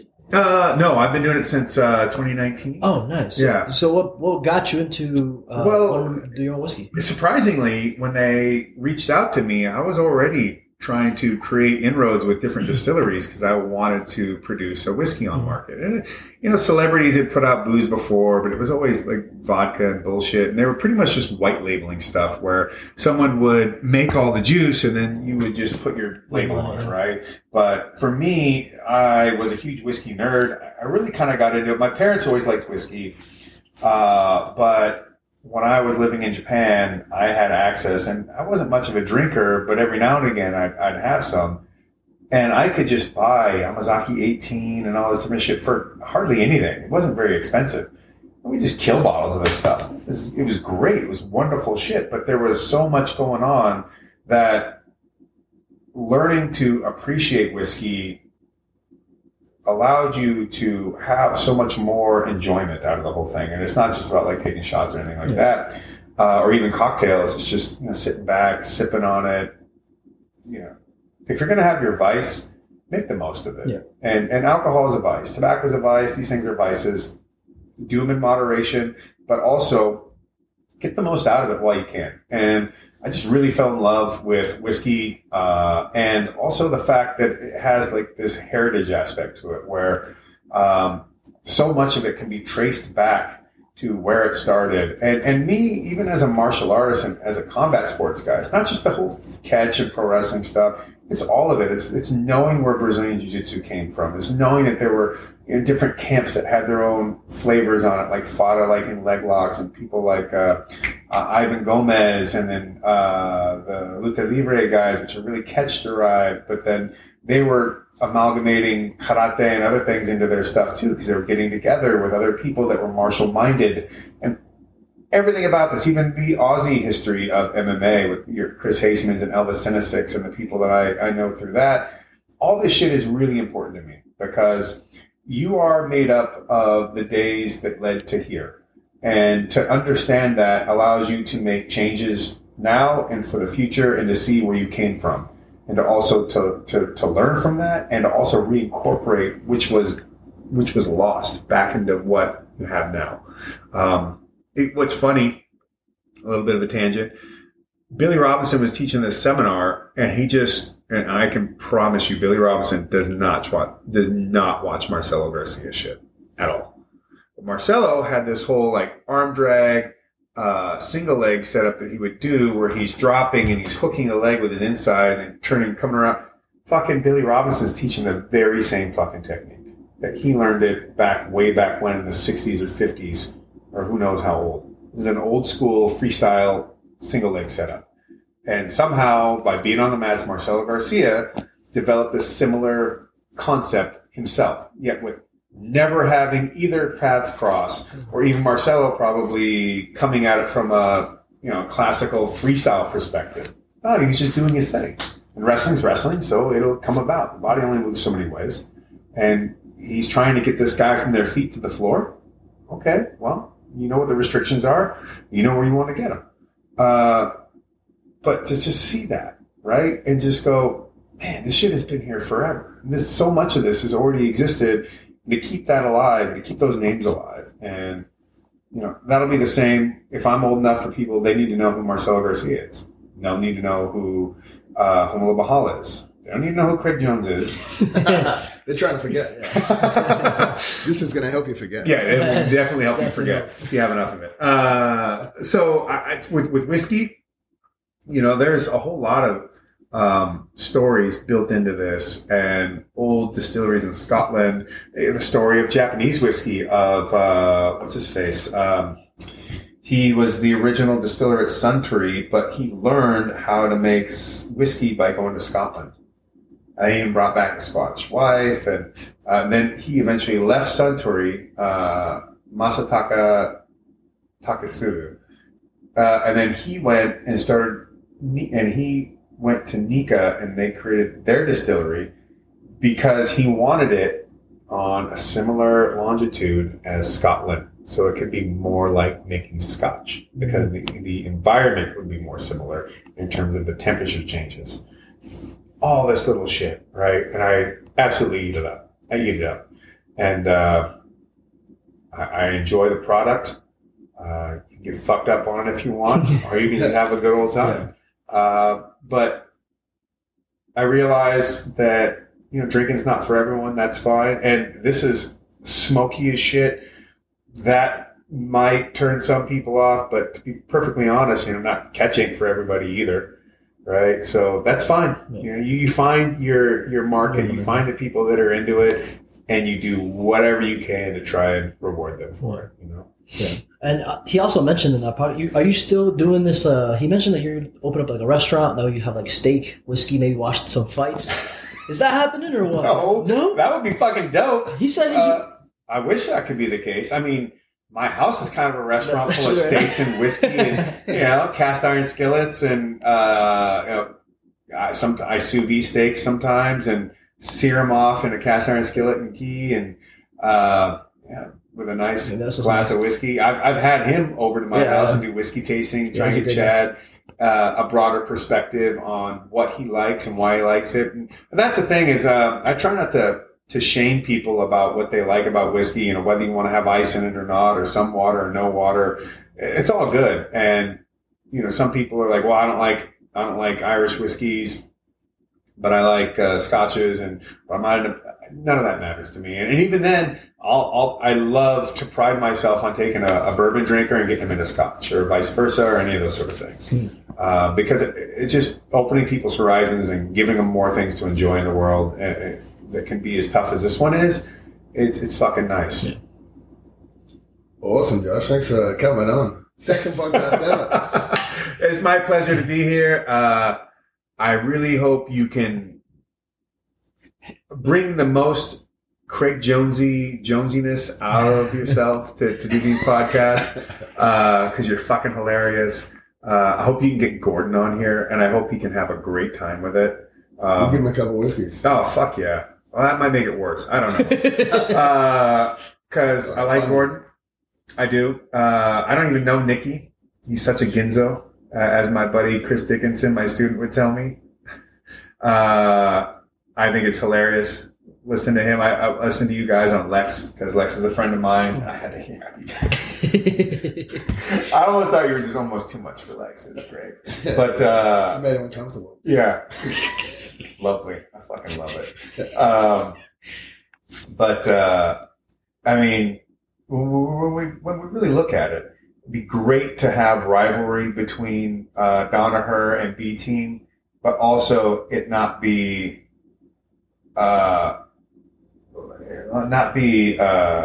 what is the word, acerbic and like caustic. No, we can have it can be intense, but ultimately you guys, the more you guys interact, the more you guys compete, the more you're out on the mats against each other and against others, only the better everything else is going to become.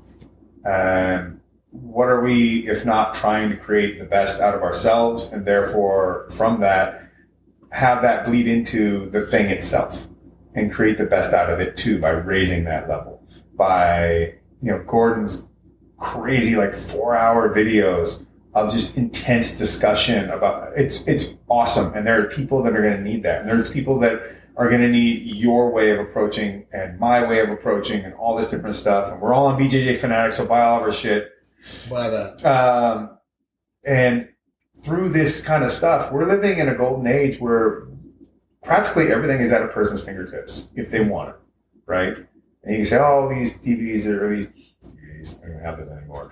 These instructionals are expensive. It's like, bro, every single one of them goes on sale every week. Every other day. So and if you can't find a way to make $60, that's a you problem, not anything else. You could figure it out if you wanted to, because I know there are fucking crack addicts. There's a homeless crack addict that I was on a ride along in a nasty fucking part of LA. And the officer goes, that dude pays for his habit by doing this, and this, and he gets a little bit of here, a little bit of there, and go on side quests. He's always, that guy, eternal side quest. And yet he's always flush with drugs. He's always able to get his fucking high. Yeah. And if you think about what you want in life, if you can't approach it like a crackhead, then you don't really want it that bad. You really don't. When you look at Gordon, that dude's a crackhead towards what he wanted. So much of us are crackheads towards what we want. It's for real, because if you don't love it and want it that bad, it is way too much suffering otherwise. I mean, Craig Jones is the funny, affable banter guy, but you don't get it. This motherfucker has suffered at times to get where he's at. Like, there was a lot of work put into it. Like that Haraigoshi didn't show up out of nowhere. You had to develop it. A lot of work. Yeah. And a little bit of crack. Yeah, a little bit of crack. If you can do anything, then you could do it a little bit better with some crack. Work ethic, happening. Yeah, you think steroids are the way? Fuck, you've been fucking up the whole time. Do it the Australian way. Yeah. That'll be my product, not a whiskey. A crack? Yeah, a nice crack. Vegemite flavor. Yeah, he'll have a little Vegemite crack, huh? With butter on some toast. That stuff's disgusting, bro. If you go down the street a little bit, I bet you can find some. How about that pile of like burnt out garbage across the way? I noticed that. You see that one? The truck just covered in just like old couch cushions and piss ridden fucking mattresses and stuff like that. You didn't see that? Well, that's what you're saying tonight. No more ruminating. Welcome to LA. Welcome to LA. You'll be at some point. You might be just calling out like, "Just please, a funnel web crawl across my foot. I will take that." That's a good way to end it. Thank you, Josh. Josh, before we go, that camera right there. Any plug where they can follow you, your whiskey, all of it, into that camera right there for us. This one? Yeah. This is you can get Warbringer whiskey. Go to warbringerbourbon.com to find any store locators. Look, if Craig could find it, you can find it. This is the War Master Edition. We don't have a lot of this available because we do it as a single cask, meaning that whatever we get out of that cask, that's all that's available. After Angel Share, however many bottles we can make, that's all that we can put out there. We do email blasts at times where when a new batch is released, we'll give an allocation towards those on the email list. So I would suggest that you sign up for it. have Bloodsport 9, my pro wrestling show, coming up this Thursday at the Ukrainian Cultural Center here in Melrose, but it's completely sold out and has been since February. But you can watch it on Fight TV if you are a subscriber to Fight Plus. There may be an option to pay-per-view it for, I think, like $19.99, but I'm not really all that familiar. But go check out Fight TV to find out how to find any details on that if you're a big pro wrestling fan. Myself, John Moxley, Kode Ibushi, coming off of his leaving a New Japan Pro Wrestling contract, and we're the first place he's stopping. Other than that, go to joshbarnett.com to keep up on everything I do. It has all of my links to social media, like at Josh L. Barnett on Twitter and Instagram, as well as Josh Barnett Official on Facebook, and anywhere else you might end up. I think my MySpace is still there somewhere. Go to OnlyFans if you want, Craig. And check out my instructionals with BJJ Fanatics. I'm going to shoot a bunch more coming up this summer. And my stuff so far, we've got some leg lock stuff like Achilles lock, toe hold, knee bar, as well as double wrist lock work, and the precursor to Just Stand Up, basically, with my catch wrestling ground bottom defense work. Because in catch you can be pinned, so you don't want to be on your back. Listen to this podcast. Watch Craig make a fool out of himself and everyone else around him as much as you can, and get in on the banter. If you find a chance to say something extremely clever and witty, not just spiteful and mean, please throw it at Craig. If it's just spiteful and mean, throw it at Gordon. Because it's probably only going to energize him, to be perfectly honest. If he said something funny, he'll just take it as spiteful and mean anyways. So it's okay. You won't hurt his feelings, I promise. Thank you, Josh, man. Appreciate it. My pleasure. Thank you, guys. Like and subscribe. Peace out.